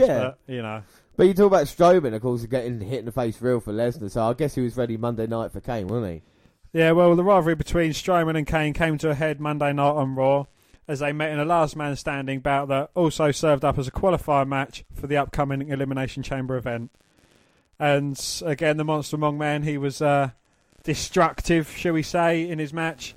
Both men was going backwards and forwards, and he ended up crushing Kane underneath the announcers, not just the announcers' table, but the actual whole stage around it as well. I mean, what did you think of that stunt? You know, because I know Strowman's done a lot of stunts now, but I wasn't 100% sure. Nah. Because, like they said, they brawled around a little bit, and then Kane was beaten down, and then I think Strowman, obviously it was set up so it could fall, if you know what I mean, but it's still, I think, quite because it's like you said, an announce table on a kind of another table. I'm sure Kane was safe on impact there. Yeah. But then I started thinking, like, the announce table was up like that throughout the night. So people living near, like, the right-hand side couldn't really see the entrance. Nah. Because that's what I had, my fault. Not like, oh my God, that's so impressive. It was like, I wouldn't be able to see a fucking thing if I was there. It was quite an impressive match. What did you think of the match? As though you watched Raw, so I'm going to ask for your input as well. Yeah, I know. I finally watched Raw. Yes, again, it was a really quick match, wasn't it? So it was overdone with Strowman. Was his destructive best, and he got the victory, and then got the microphone as well. Well, Corey Graves asked him, you know, that was a bit brutal. Why'd you do that? And Strowman answered simply, "I did my job." Kurt Angle said, "Last man standing," and that's what it was. Exactly. So you know, Strowman does go through the chamber, and who would bet against Strowman winning at Elimination Chamber and facing Lesnar at WrestleMania? The guy's on a bit of a roll at the moment, isn't he? You know. Yes. So. Well, up next we had another Elimination Chamber qualifying match, and that was Woken Matt Hardy versus the GPD. Well, there's two ways they could have gone with that. If Woken Matt Hardy maybe got a victory, and then Bray got a qualifying match victory, and they went through, maybe that would have worked. But they decided to go down a different route and have Matt Hardy going against Elias. Matt Hardy, I think he was up through most of the match. Yeah. Bray Wyatt came on the his music hit or it went dark, and Matt Hardy expected him to come down. He didn't, got caught with a drift away. Elias was rewarded with that by going against Braun Strowman and then possibly on to face Lesnar. Yeah, exactly. So he's in the chamber match. But how hot are they on GPD at the moment? We usually see this, and especially around WrestleMania time as well. They usually focus on the kind of established acts rather than the new guys. But GPD, going at the Rumble, about 25 minutes, had a great moment on Raw 25 laying out Cena, and now beating Matt Hardy with the driftway, thanks to distraction, but still getting in that match. You know, there's going to be a confrontation down the road between him and Cena that's happening. Yeah. And now being involved in what will be probably the main event of it, you know, I think it's great for him, you know, and for someone who did nothing in NXT, was just like a throwaway character. Yeah. I think that kind of helped him in a weird way. He's come to Raw, and McMahon must see like, oh no, there's something about him. And there is something about him. They chant along to We Want Elias. He's good with the guitar shtick, isn't he? He gets the crowd rolled up and stuff. I mean, you could argue if he's a good worker or not, but I don't think he's been... I haven't got really any complaints. I wouldn't say he's been terrible. Exactly. He's just a guitar-playing douche. Yeah, he's a GPD, and, you know... And also, that goes to show, if you enter a feud with Bray Wyatt, it sticks for a fucking long time. Yeah, that is true. You are stuck for at least about a year. You look at Bray Wyatt's last 3 feuds, what would it be? Orton, Balor, and now Hardy. Oh, for fuck's sake. Yeah. We hope the feud ends at Royal Rumble 2019. That'll be good. Up next, James, a match that you would probably been happy to watch, and that's the Intercontinental Championship rematch. Yeah. Roman Reigns versus the awesome one, The Miz. For me, I think this is the third trilogy. Weirdly enough, we're doing that episode today. But what I remember, of course, Reigns beating The Miz first time round for the title, which I thought was a great match. Then on Raw 25, I thought, again, really, really good. And then this one here, I mean, I think for me... maybe a little bit too much interference from the Miz trilogy, even though that's what they're paid to do, basically. But I still think the chemistry between Reigns and Miz is off the chart. I mean, what do you think of the match? Yeah, it was quite a good match. A good back and forth. I think Miz performed quite well in Reigns, yeah. Yeah, I mean, you can't fault them. Again, you can't say, like, oh, no, this is... But they know who their character is. You know, Reigns has now matured in that kind of ugly guy now and, you know, the big superstar. Miz is this kind of terrific heel that it's just so textbook, and in the championship way, he's going to try and take the easy way out. Again, during the match, it's the storytelling as well of trying to undo that second turnbuckle, trying to get rid of that turnbuckle like he did 25. This time, kind of getting stopped in that way, didn't he? And then, Reigns, his downfall was getting distracted by the Miz Taraj, and, he was fighting them off, but then they kept coming back to Miz's aid, and it is getting a bit boring for the Miz. I would like to see him win clean. I don't know, it goes with the character. But if they're going to do that, then they need to start. If the fans start getting behind the Miz like they have been, then maybe there's a potential there to still be that kind of cocky, arrogant guy, but start getting the proper victories. But I think the thing is, for the Miz to have 2 victories over Roman Reigns in 2 weeks, considering Reigns is going to be the guy who goes to WrestleMania to beat Lesnar, is a huge achievement for him no matter what.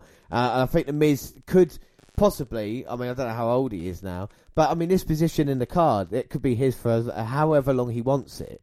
He is the edge of the Intercontinental title. He every time they need someone to fill a gap or to hold the title, they give it to the Miz, and he just does it so well. And again, another thing he does, not to keep praising the Miz, but whoever joins by his side gets that kind of rub off him as well. We look at Sandow, Alex Riley, even though it didn't work out for them afterwards, when they were with the Miz, it's the same with Axel and Dallas. It's alright if you're with the Miz, just don't ever leave him. Yeah, exactly.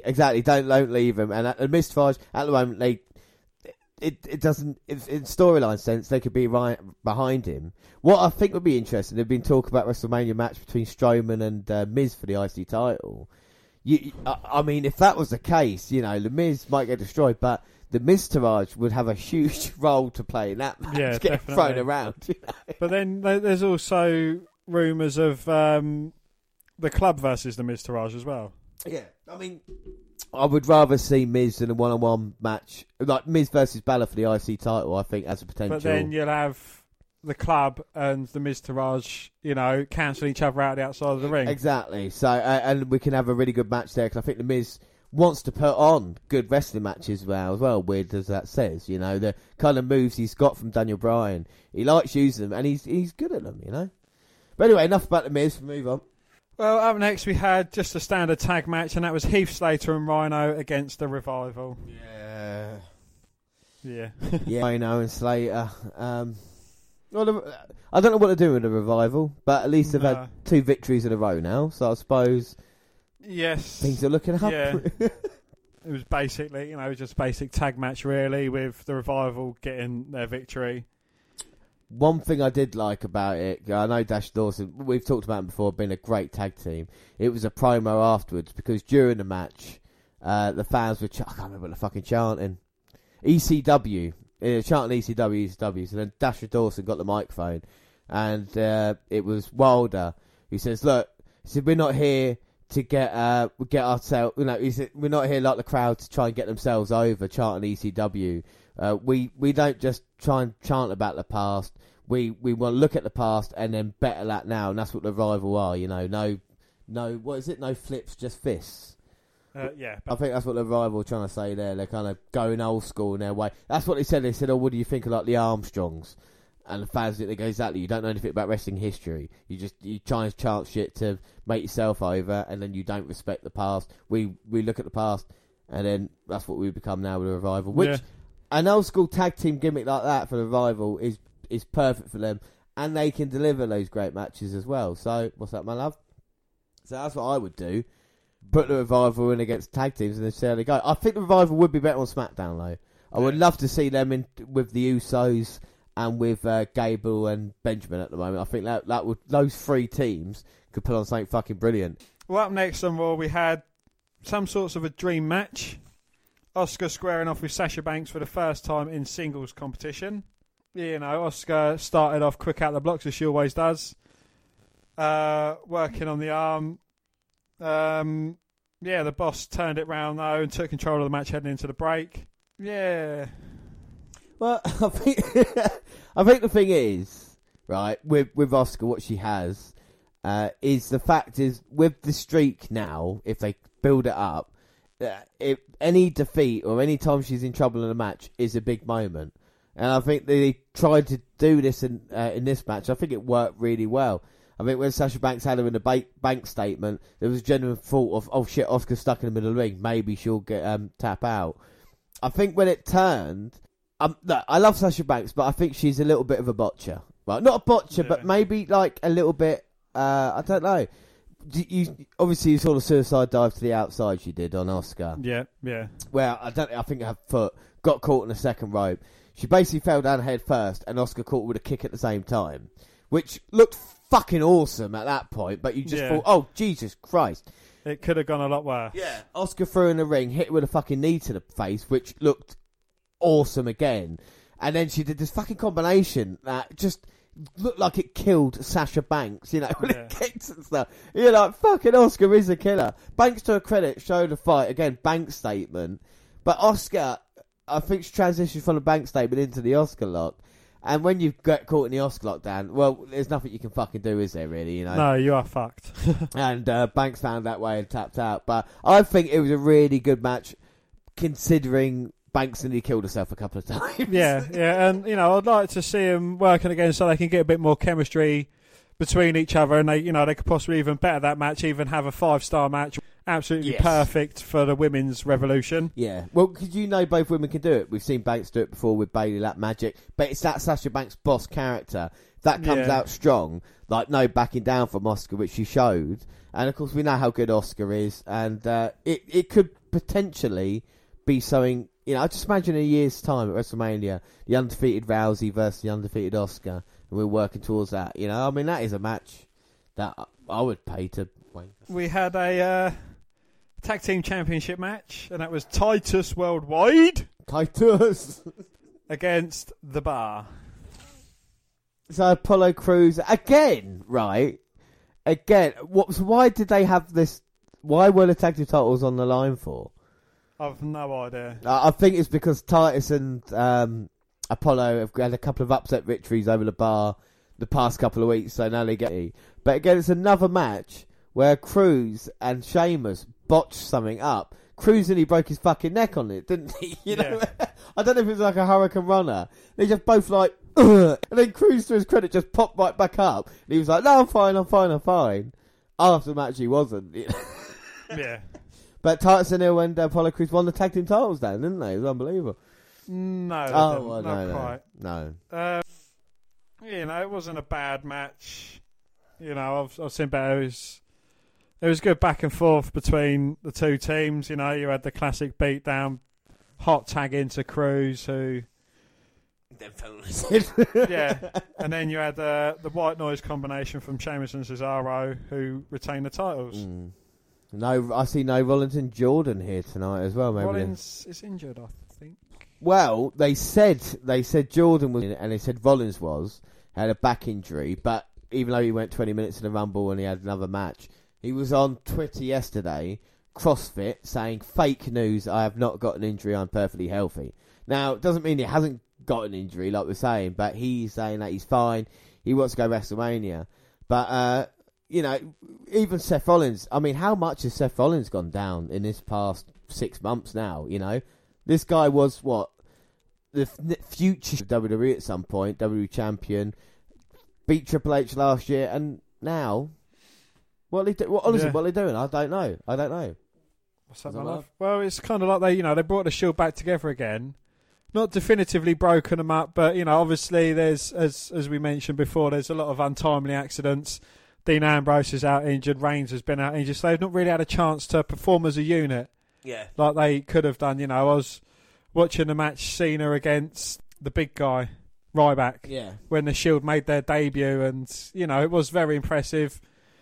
And, yeah, you know, we've not seen that of the Shield of late. You know, I'd like to have seen the old Shield. Well, exactly, but I mean, Ambrose injury, and of course, you know, everything that's happened since then. But it's 8 months now, incredibly, 8 months since the Seth Rollins and Ambrose started their feud with The Bar. That's how long that feud. We talk about Bray Wyatt's feud long. It's 8 months. So, because this, you know, obviously we had the Ambrose and Rollins, would they, won't they kind of relationship. Finally did happen, didn't it, back at SummerSlam? Yeah. Of course, then the Shield reunion went wrong. Reigns' injury first, then Ambrose, so now Rollins is stuck with Jordan. Are they going to go with Jordan and Rollins at WrestleMania in a kind of forgettable mid-card match? Or are they going to have it sooner and then maybe put Angle with Jordan? If that's the case, then what happens to Rollins?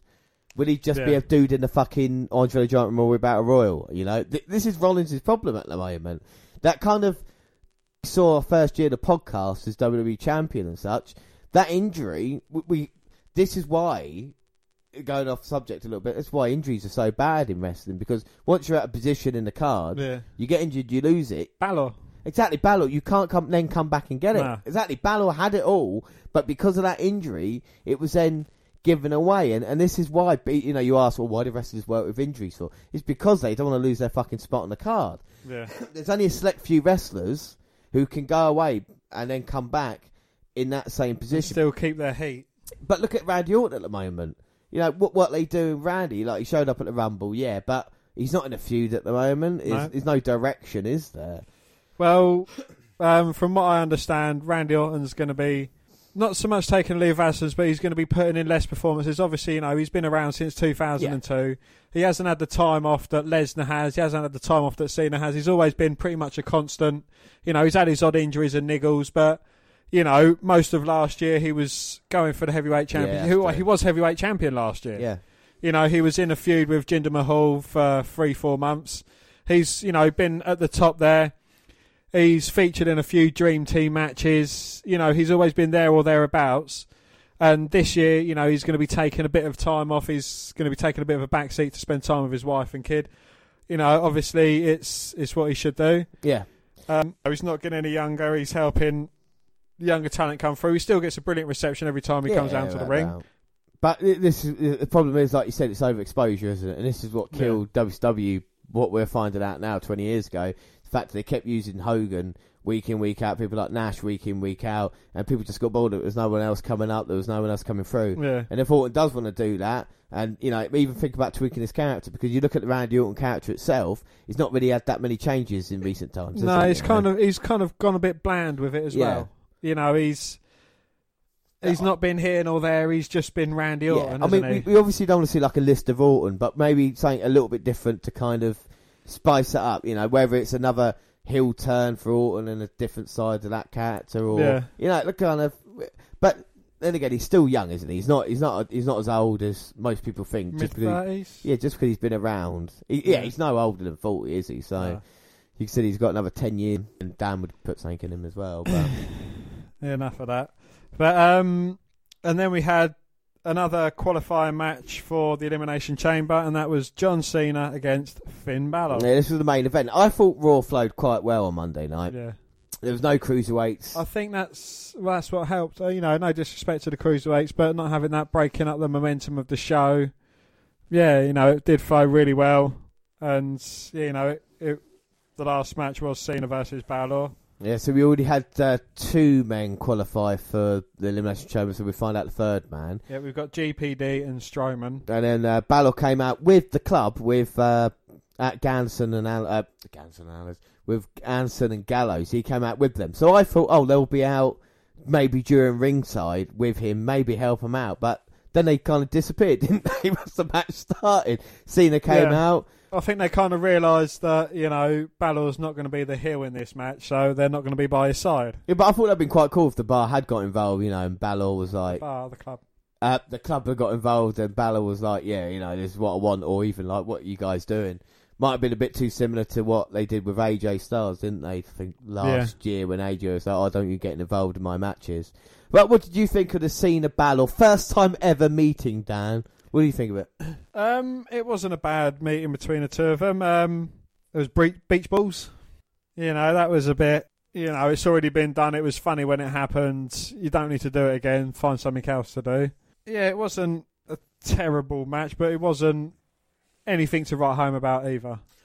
Yeah, I don't think it was a bad match. I think they meshed quite. I mean, Cena's going to do what Cena does, isn't he? You know, he's going to pull out the same moves that he does. And but the only thing I didn't like Balor for the whole match was that stupid fucking grin on his face. Like, I know maybe he's happy to be out there in front of the fans or whatever, but come on, son, let's just show a bit of aggression there. Let's just show a little bit of fire and desire. Austin didn't come out all the time with a stupid fucking look at his face. Even, he was when wrestlers mean business, they mean business, and this is the difference between a real superstar and, I don't know what's going on. But then one might argue that he's kind of defining his character between the Demon and between Finn Balor. The Demon, Finn Balor's all happy-go-lucky, and he's that. And then when he gets serious, he's the Demon. Yeah, but Finn Balor himself needs to be, I think, needs to start having an edgier side and a bit more like that, because otherwise, if Balor keeps going down the way he is and be forgotten about, again, another guy who could potentially be a kickoff match, or, what's best for Balor? Like, maybe a ladder match for the Intercontinental title, or in the Andre Giant More Battle Royal 6-man tag team match, like I said, with Miz Taraj. I mean, Balor's got to be careful, because otherwise they just won't care about the Demon Catch anymore. It doesn't matter if Balor comes out. If the Demon's there, that's the potential. You need to kind of get behind the mystique of that as well and build Balor up. And I don't know, with him losing clean to Cena, I was a little bit surprised. I'm not going to lie. GPD could have come down. Maybe the club would have got involved. But alas, they wanted to go this way, didn't they? They wanted to go Cena GPD in the Chamber match, and then obviously save Balor for St. Catherine. So he might have a chance in a last chance battle royal. So I don't know what they're going to do, but I didn't think Raw was too bad. It wasn't bad on the whole, as you say. It flowed quite well. I still think it goes on for a bit too long. I still think they could tell exactly the same story, but like they do in NXT. But you've got to put up with what you got, I suppose. Yeah, and I think we're talking about coachmen. I think the coachmen did quite a good job. Their announce table was destroyed, so they moved up to ringside, and I think the coach kind of settled in quite well. And there's a few times in commentary even set Corey Graves straight, which I think Graves has kind of free reign over commentary at the moment with what he can say and get away with. We've seen on SmackDown with his interaction with what's his face? Is it Byron Saxton? Yeah. Or Todd Phillips, when he tells him to shut up and stuff like this. Can I get a hallelujah? Yeah. Not you, Saxton. Yeah, not you. Yeah, with Saxton and stuff. And I don't think. I thought it was good the coach saying, "Oh, wait a minute, Graves. This is what I'm going to say. I don't know what you just said then, but let me just try and call this match." But anyway, we talked about that. WWE did tease the Ronda Rousey appearance on Raw. We probably should have known. USA interviewed today with Triple H. Familiar Day told us she wouldn't be. Rousey left Philadelphia to turn to Columbia, where she's shooting the movie Mile 22 with Mark Wahlberg. According to the man who signed her, she has to finish that and then get back to training for her full-time job as a professional wrestler before she's be back on our screens. Well, have you looked into how much WWE went into to try and basically hide her from being announced at the Rumble? Well, apparently she took a flight on her own. Yeah. She didn't fly with any of her entourage or her partner because it would have increased her getting noticed. She was brought in basically with 10-15 minutes to go before the end of the Women's Rumble match. No one knew about it on site. It was really kept hush-hush. Yeah, I mean, in that interview we talked about earlier with Triple H, he goes into detail about kind of keeping it such a secret. And like I said, it's in this social media age. Anything like that, a tweet or a picture, the amount of rumours that were around, like Undertaker's backstage at Rumble and all these people. It was like Bobby Lashley's there now, and it was kind of get this hype. And the way they did it with Rousey worked really well, but you have to keep it in a kind of tight circle, don't you? So only a few people have to know this. But then, on the other side of things, how many people said Rousey was going to be at the Rumble anyway? Loads and loads of people said. You even had her on your sheet as well, didn't you? No, I didn't have Rousey down. No. Did you have Rousey down as an entrant? Nah. No, right, no. So, but loads of people did say Rousey would be there. But Triple H said she'll finish up this movie and then she's in. She'll be at the Performance Centre. She'll be training and working with us every day, and we'll see where it goes. It's not for lack of desire or motivation, if anything. The 2 times she's been at Performance Centre training, we've had to try to get her back off because she would train all day and all night if we let her. Now, without a producer's credit, I haven't been able to learn exactly when Mile 22 wraps filming in Bogota and Atlanta, or how long Ronda will need. Even absent that information, it doesn't sound like we should expect to see her Raw and SmackDown in the near future, since she has to work on the movie, then hit the PC for more training. And Trips doesn't even sound positive. He knows how long it would take before they feel comfortable putting her in the ring. in front of 10,000 plus fans. Because this is the thing. I mean, Rousey knows what it's like to be in front of a crowd, but wrestling wise, you don't want her to go up against someone for a 10-minute match and it to just be like kind of Kelly versus Jackie Gator bad. You know what I mean? You don't want to be like, that's the problem. Well, from a personal opinion, I know she's a big name and she's a big draw, but you know, I think she's going to need a lot more work. You know, I've been a wrestling fan for all my life, but I don't think I'll be able to jump straight in the ring. You know, we've had our backyard wrestling years and years ago, you know, mucking about and doing bits and pieces, and you know, it's all good in that way. But you know, we know she can take a hit, we know she can deliver moves, but you know, I don't think she deserves to be in a WrestleMania main event, not appearing on Raw and SmackDown for the next month or so. So she's, you know, it's not going to be until at least a month before WrestleMania that she's going to be performing on Raw and SmackDown. I know she's going to get a bit of time in the Performance Centre. Well, the talk was, like, so many rumours, they wanted Rousey to team up with the Rocketmania versus Triple H and Stephanie. Now, for what we saw at Rumble, that didn't make any sense, did it? No. You know, because she shook Stephanie's hand. Now, if I was going to do it, because I'm going to do a couple of bit of fancy bookings, right? First up, with Ronda Rousey, put her in a match against Alexa Bliss at WrestleMania, right? So you have Asuka challenging Charlotte, you have that big money match there, right? And you have Asuka obviously going over in Charlotte, 20-minute, 25-minute fucking affair, still WrestleMania. Rousey versus Bliss, it's over in 10 seconds, Dan. I know you love Bliss, but she comes to try and get Rousey. Rousey catches her, judo takedown, armbar, bang, tap out, title. And then Rousey can then continue to learn. She can have a defence. Unlike Lesnar, defend your title at every Raw pay-per-view, you know, carry on like this, but you're getting trained in between. And like you say, you're building up towards Rousey versus Asuka, because Asuka's going to dominate whatever division. So you basically, would you say the Goldberg route, with short matches eventually getting longer and longer and longer until you've got the confidence up. And then you build up this kind of, you kind of build up this thing when you see Rousey, you go, oh my God, Rousey, the match only going to last fucking 20 seconds in this one, you know. Yeah. And, oh my God, and then she does do that, and then you got people like Nia Jax you put up against. But then what would you have going into Clash of Champions? Where the inevitable, you know, or Survivor Series, where inevitably Asuka versus Rousey. Exactly, that could potentially happen, but exactly as that, what I would do then is I'd have Asuka get an injury through someone on the SmackDown side, her having to relinquish the SmackDown title after a face-to-face with Rousey at some point, saying, I will fight you at some point. Asuka title, come back at Rumble, wins the second Women's Rumble ever, back-to-back. And then she goes forward and faces Rousey for the title at WrestleMania. So you're still keeping the two titles apart, obviously, but you have Asuka and Rousey on Raw, and then you can build up the next threat on SmackDown. But then people say, well, what would you do Rousey, Asuka at Mania? Asuka would beat Rousey. Yeah. Yeah, because you can't sacrifice Asuka for anything now. No. Asuka, for me, Asuka is the kind of crowning jewel in the women's division. I know Rousey is fantastic, but Rousey has lost before. You know, everybody knows about Rousey's losses. No one knows about Asuka's losses. The last time she lost was 2 weeks before she joined the Performance Centre in a match in Japan.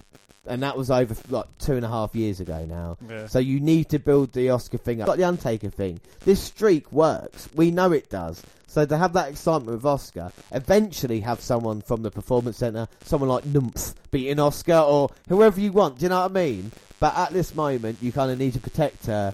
At least for the next, look at the next 5 years, and then you can build up Rousey versus Asuka rematch in the future, big business and shit. But then, we'll get to a point where, just like Undertaker at WrestleMania, every match against Asuka will be career versus streak, or this versus streak, that versus streak, and you can get matches like that as well. Yeah, exactly, and every woman, that's perfect. Nikki Bella, wants a retirement match. If I could beat you, if not, bang, like that. Shawn Michaels versus Undertaker. She's like, thank you, I love you, and Asuka just takes her out. Even stuff like this. Kairi Sane, it's about taking Asuka to the limit. How close can, Kairi Sane is mere, a second away from beating Asuka, or it takes her to a limit, and then A Star Is Born, then you didn't beat Asuka, but fucking hell, you hung with her, and you showed that you belong in the wrestling ring, and you do it that way. If they want to be serious about the women's division, that's what you do, That's the way I see it.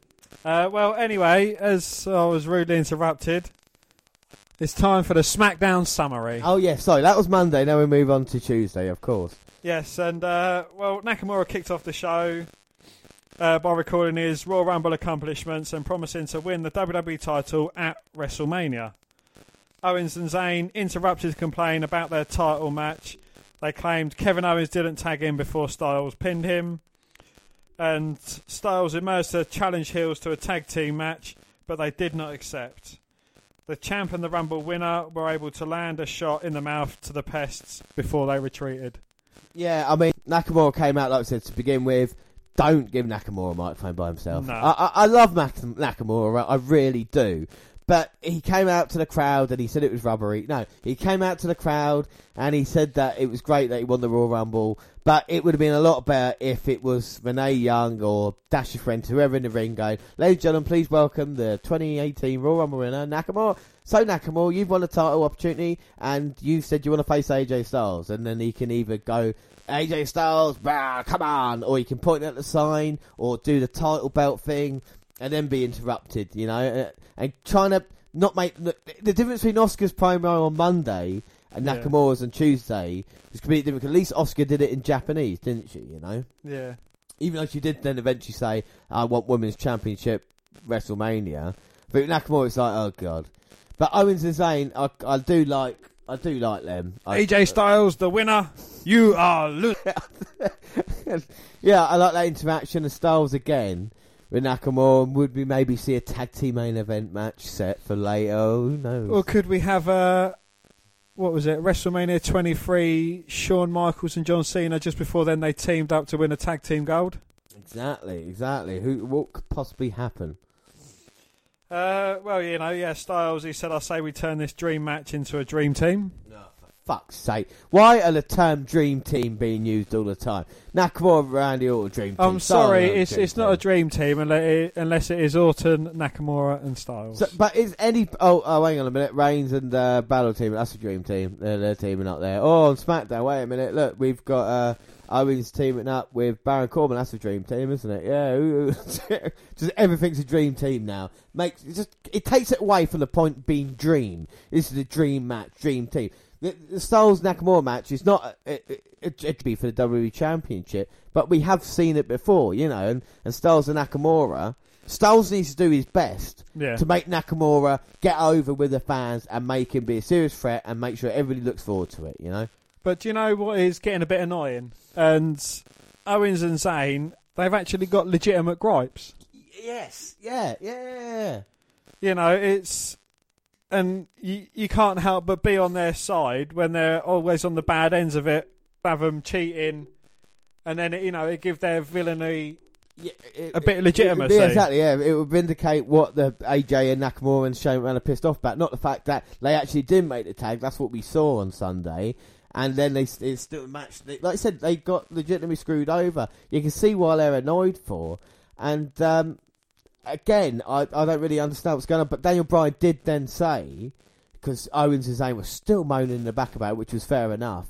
Bryan said to them, look, if you want an opportunity, you're granted an opportunity at the WWE Championship. They loved it, celebrated. Yep. Yeah, they did. But then, unfortunately, Bryan dropped the bombshell, didn't he, Dan?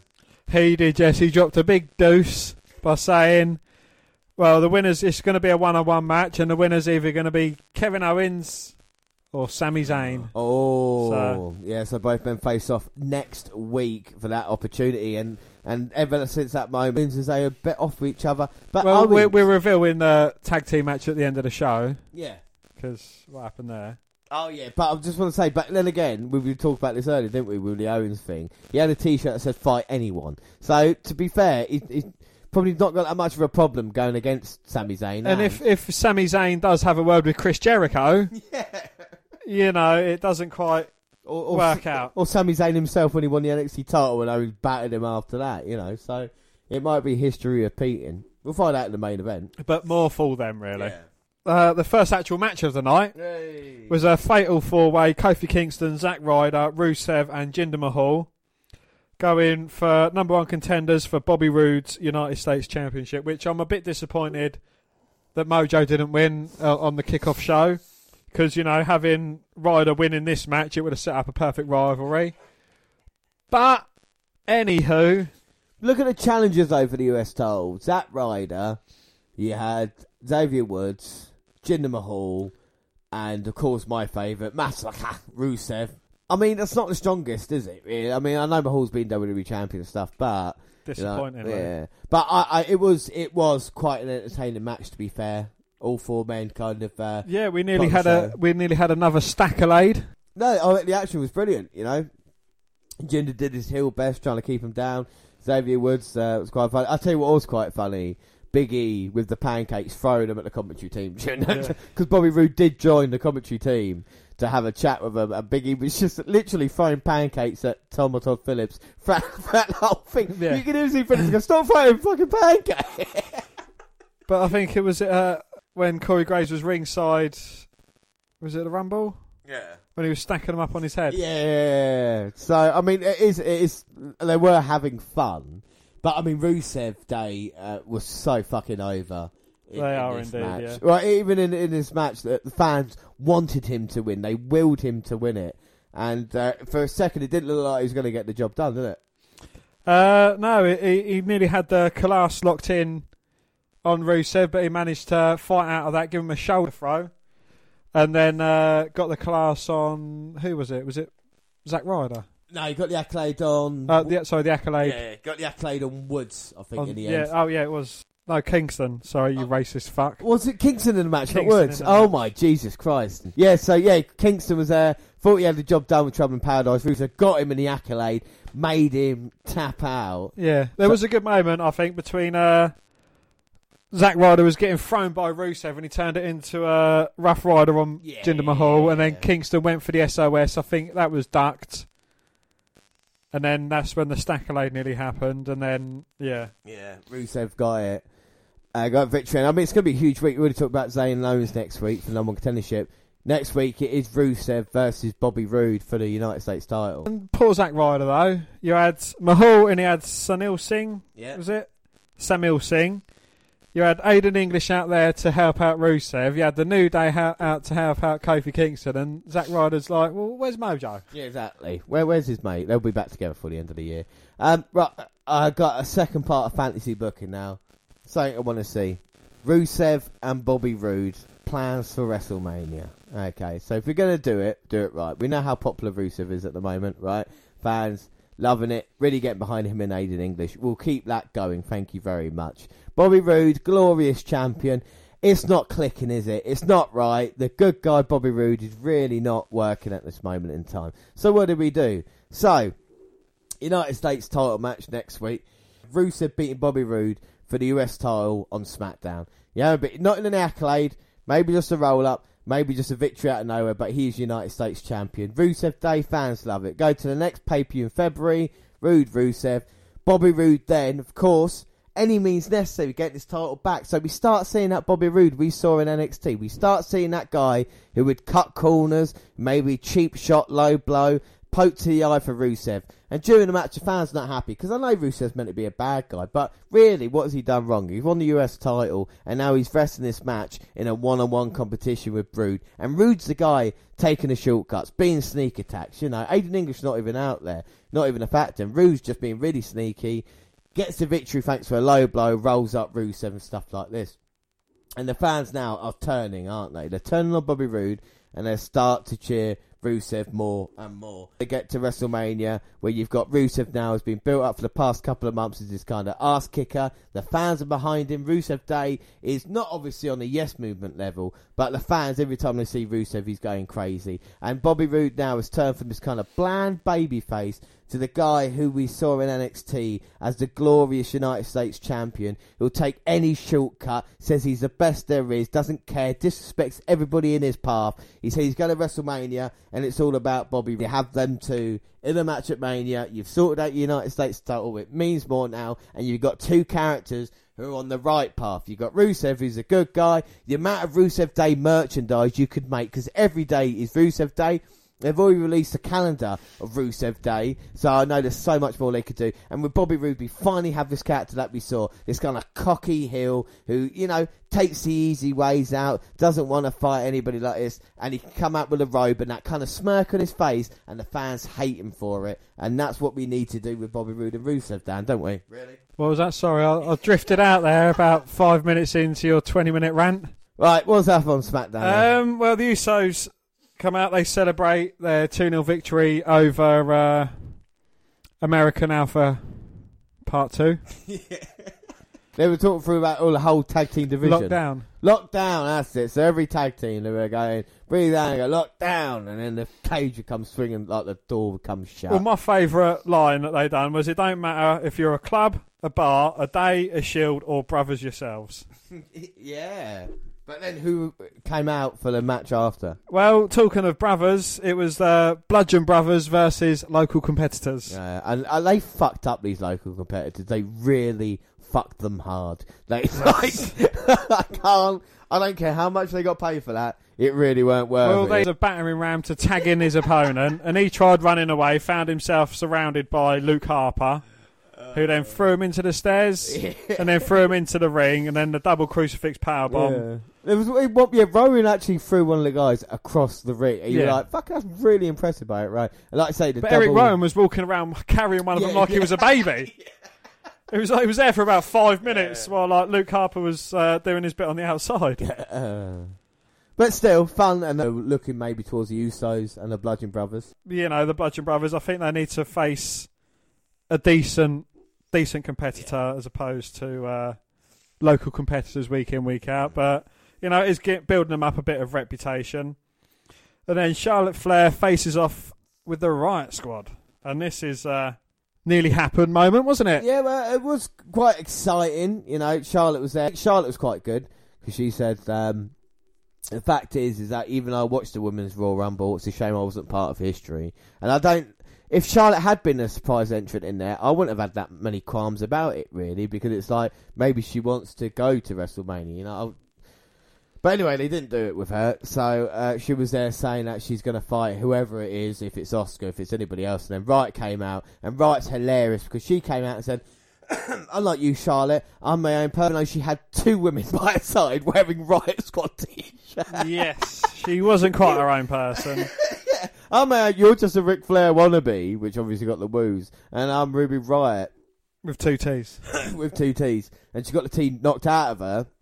Riot Squad left the ring and then came back and put a beating on Charlotte. And then, like you said, we had Carmella coming down to the ring with her Money in the Bank briefcase. Everything set up perfectly. But alas, the person that is going to have a few problems in life, because as she went to attack Charlotte, she dodged out of the way. Referee got knocked out. And then the most annoying thing happened for me in the world. Well, before he could actually make the match official, Carmella took her briefcase and she ran down the ring. The annoying thing about it was Carmella, when the referee was knocked out, she was shouting at the referee, "Ref! Ref! Ref! Ref!" She did this for instead of going outside the ring and checking on it, he was there on the floor. Yeah. She could have gone out the ring, pushed him, you know, brought him to life maybe, but nothing like that. And like you said, she took the briefcase and fucked off. The fans thought they were going to have a moment, and it's not. And I tell you what, I don't know when Carmella is going to cash it in, but I think it needs to be sooner rather than later, because, like I said, she's run out of time. Yes, well, she's got about 5 months left, isn't she? Yeah, but, I mean, you're going to get to a stage soon. You're going to have...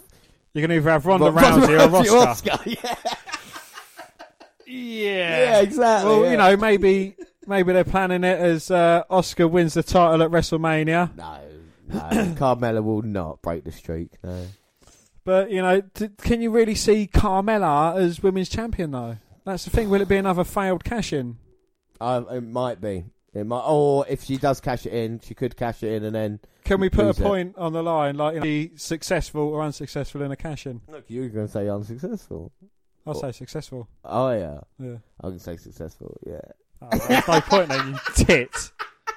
All right, moving on. Yes, up next, 2 men that didn't do too well in the Royal Rumble match. One of them, James's pick, and the other one, James's t-shirt. Well, okay, look, Ty Dillinger's a fantastic athlete, and so... Tian. And so is Baron Corbin. These two have been misused on the SmackDown brand, and it's really winded me up. Corbin lasted 1 minute in the Rumble. Last year he eliminated Braun Strowman. This year lasted 1 minute. Dillinger didn't even make it to the Royal Rumble match, so both of these men had a face-to-face in Brian's office leading to this. I think it was a great match, but the problem is with this match, even I, during it, one of my points in this, I said, "Oh, Ty Dillinger's actually growing his hair now." That was one of my not who would win it or what it was like. That's what I noticed in it. Corbin basically ran through Dillinger. Dillinger had a couple of moments. Again, I like Dillinger, but Corbin here needs to learn how to be a proper big guy. To be knocked down by a clothesline and a big boot by Dillinger doesn't make Corbin look impressive. I know he's not 7 foot, but he's got some height on him, and he needs to kind of be this guy of, have a couple of fucking Undertaker or Nash. Don't sell, you know what I mean? Yeah. Or don't go off your feet. Make it seem like it takes a lot to take you down, you know. Otherwise, you're not as imposing. You turn into Big Show when he was losing to the Hardys back in 2002, you know what I mean? And being a kind of joke, even though... So this is what Corbin's got to be careful of. He gets the victory, but then the commentators say, "Oh, he could be a new number one contender." Why is that? Could he beat Ty Dillinger, who's had nothing about him this past couple of months, or the fact he lasted a minute in the Rumble? I'm just a bit confused, you know. But you know, Ty Dillinger, he's over Baron Corbin, managed to get some, managed to outrun him, but it was only a matter of time before I think he had the choke slam backbreaker. Yeah. And then hit him with the end of days. Pinfall victory for Baron Corbin. Yeah. Well, another interesting thing that we had before SmackDown and even during it was the announcement that Daniel Bryan is bringing back a top 10 ranking system to SmackDown. Now, Dan, how many months ago was it? A couple of months maybe that I talked about the 205 Live top 10 ranking system they should put in place. Yeah. But they've done it for SmackDown now. Now, I'm not saying they've taken my idea, but... Look, the evidence is there. A bit of creative credit for James. Yeah, exactly, please, you know. So, top 10 for SmackDown. Brian said, first off, it's going to be the superstars in the back who pick their top 10 favourite superstars. Now, if that's the case, I don't know if it's going to be kayfabe. Are they going to be picking themselves? Brian did say they can't pick themselves. That was one of the things. So, we're going to have that. Tyler Breeze will pick Fandango. Yeah, pick Eric Rowan. Biggie will get 2 votes from Kofi and Xavier Woods. Oh, no, maybe not. That would be difficult. Yeah. Yeah. Well, they'll have to work no. Big E go for Kofi. Kofi go for Xavier. Xavier go for Big E. Yeah. Yeah, so there you go. So we sorted that out. But Dillinger did say in the office to Brian, he goes, well, you know who needs to be at number 10, don't you? So, indeed, yeah. And then what they're going to do in a couple of weeks' time is that the fans, the WWE Universe, will get involved and start voting for their favourite wrestlers on the SmackDown roster. And coincidentally, an email or a release was sent out to a few WWE fans, kind of hardcore fans who, you know, get the early tickets for WrestleMania, which said, do you want Nakamura to be successful in the WrestleMania title match against AJ Styles? Do you want Oscar to be successful in a title match at WrestleMania as well? So that's kind of an interesting question to ask the fans what they want. You know, do they want Nakamura and Oscar to win? Hopefully it's really positive in that way that they want Nakamura and Oscar to do it. It always takes away something from Rumbles when the winner doesn't go on to be successful at WrestleMania, does he, you know? But yes. Anyway, move on to the SmackDown. Or is it the main event now? No, it's not. We've still got another match. Yeah, it seems to have gone on a lot longer than Raw has, even though it's an hour less. But anyway, yes, we had Breezango versus Ben Gable. I think they was in the Breezango office having social media. They were being dicks, basically. Ben Gable came in and took the piss out of it. They challenged Fandango and Breeze to a match before flipping over the table and computers. They were pricks about that, you know. And the thing I like about the Ascension, as we call them now, the Ascension was there, and they said to Breezango, like, yeah, you could beat them. And they were like, yeah, maybe we can. So, which led to this match, and I can't remember the last time Breezango actually won a match. But well, James, it's not going to happen tonight. I don't know. Did they even look like competitors? No, there was a couple of moments in the match where Breezango looked quite good. But unfortunately, you know, Ben Gable are, I think, a different level, would be fair to say. Obviously, they've been unsuccessful about the Usos. Unsuccessful against the Usos. They still look really strong in this match and finished Breezango off relatively easy with their finish move, probably called Golden Alpha or something like that. Gold Standard Alpha American Team Angle. Yeah. It wasn't the greatest of matches. Is there much to write home about? No, that's it. Move on. Move on to the main event, and it is, sorry James, but it is the Dream Team of AJ Shinsuke fucking Nakamura against Kevin Owens and Sami Zayn. Yeah, well, backstage, Brian had announced that Owens will face Zayn to decide who faces Styles at Fastlane. And they had to team up together, even in that if they was in a bit of an argument between them. But they smacked each other around in between a phenomenal one. Zayn, and then left Owens to fight for himself. Yeah. But then Styles and Nakamura toppled KO. Kinshasa from Nakamura got the victory for the Dream Team. There was a funny backstage thing before the main event with AJ Nakamura, and AJ saying, "You ready tonight to beat Owens and Zayn?" And Nakamura's like, "I will beat AJ Styles at WrestleMania." And Styles like, "No, seriously, you ready for tonight?" "I will beat at WrestleMania." AJ's like, "Oh, come on now." I don't think Nakamura understood what Styles said. No, he said, "Are you messing with me?" And Styles, he's like, "Yeah, I will beat AJ." "Nah, we're fine. Yeah, let's go beat him." Come on! Yeah. But for me, it's a bit disappointing. With the talent in the ring, a bit of a letdown, and of course they're obviously working towards slowly Nakamura versus Styles. But the Zayn Owens thing, I mean, that looks like it's coming to an end right now, doesn't it, It does indeed, yes. Is that a bit of a shame that we haven't really had a proper payoff yet, have we, with the Shane McMahon thing going on? No, I don't know what's... that side of things has kind of died down. Daniel Bryan seems to be the villain. It probably would have made more sense if Shane McMahon had announced that Owens and Zayn was facing each other for a number one contendership. Yeah.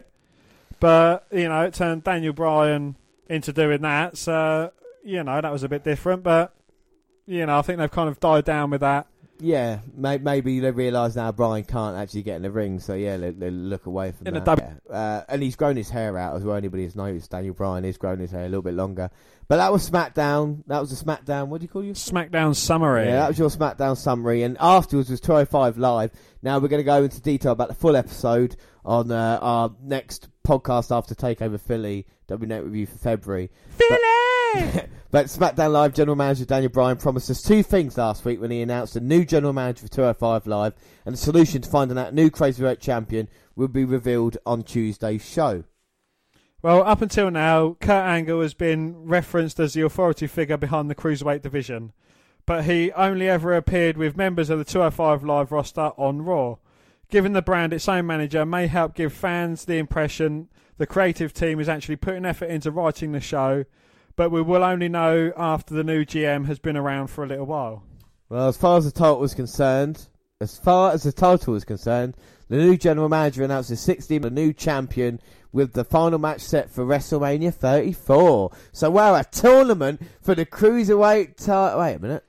Has that happened before? Have we seen that before?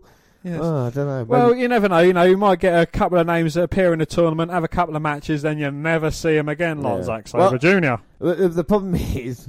Fuck you, Dan. The problem is that we might... I don't know if we can pick a winner now, because by the time 205 Live starts, we're going to know it. So I don't think it's really... I'm just going to say it now. I reckon Cedric Alexander will be in the final. Dan, any comment? We don't get any points for it, but anything now? Kota Ibushi. Okay, there we go. So we did have a new general manager, and it was Drake Maverick. So is that grasshoppers I can hit? No, Drake Maverick. Who? He is Rockstar Spud. There you go, Rockstar Spud. We've been used to. We know him because he was on, of course, Dan. What do you call that show? Like Impact Wrestling. Used to be on that, and he made his way onto TNA Boot Camp as well, which is really weird. So now, out of 4 general managers, there is 2 English general managers, Dan, and of course 2 American. I mean, don't count commissioners with that, obviously, but William Regal on NXT, and now Drake Maverick, Rockstar Spud on 205 Live. Of course, we're going to go into detail about the episode, but weirdly enough, if we go to my Sky Planner, here we go. It's TNA's Wrestling British Boot Camp. It's TNA Search for UK Star. It's Marty Scurll, Rockstar Spud, and the Blossom Twins. Now, we know Marty Scurll, Dan, don't we? Because, of course... Party Marty. The villain. Huge success now in, of course, Ring of Honor. And, weirdly enough, Rockstar Spud did win this competition here, beating Marty Scurll. It's just £133 with 4 matches to go. Madrid, Milan, Porto, and Eindhoven. Cash out, There's Rockstar Spud. Look how young he looks, and there's Marty Scurll. Party Marty. Then the Blossom Tins as well. But Rockstar Spud would unbelievably go on to win TNA British Boot Camp and was quite successful. He's come over to be General Manager 205 Live. I'm quite excited because I think he can get involved in ring as well. So that's something I'm looking forward to see. Dan, what are your thoughts on Spud before we wrap up? He sounds like a character from Top Gun. He does, doesn't he? Drake Maverick. Yeah. No, it'd be interesting to see how he takes the division. As you say, he could also get involved in ring, which would be quite funny. Yeah, I'm all for it. A bit of direction for the 205 Live roster. We've wanted that. Yes. Yeah. They've kind of been like an unmanned ship, only unless they're appearing on Raw, and they get a bit of direction from Kurt Angle. But the best episode of 205 Live we saw was the first one without Enzo Amore. I'm not saying anything else on that matter, but with someone taking the reins and giving it a bit of direction, I think that should help as well. And, as you say, things can only get better. Exactly. So that is it. Like we say, thank you for your huge support this past week and forever since we started the podcast way back in 2015. We've got 150 up near WrestleMania weekend. There, next time we're going to be live. Next podcast is going to be Wednesday, NXT TakeOver. Philly! And we really look forward to bringing you that event. Of course, we'll bring you an episode of NXT with that as well. And then in 2 weeks' time, we'll have WNR143 W Network Review for February. I've thoroughly enjoyed Rumble weekends. Even the aftermath. Raw flowed really well, which is a good thing. SmackDown, I think that dragged a bit. It felt like it was on a lot longer than Raw for some reason. It's weird like that. But no, I thoroughly enjoyed all the shows.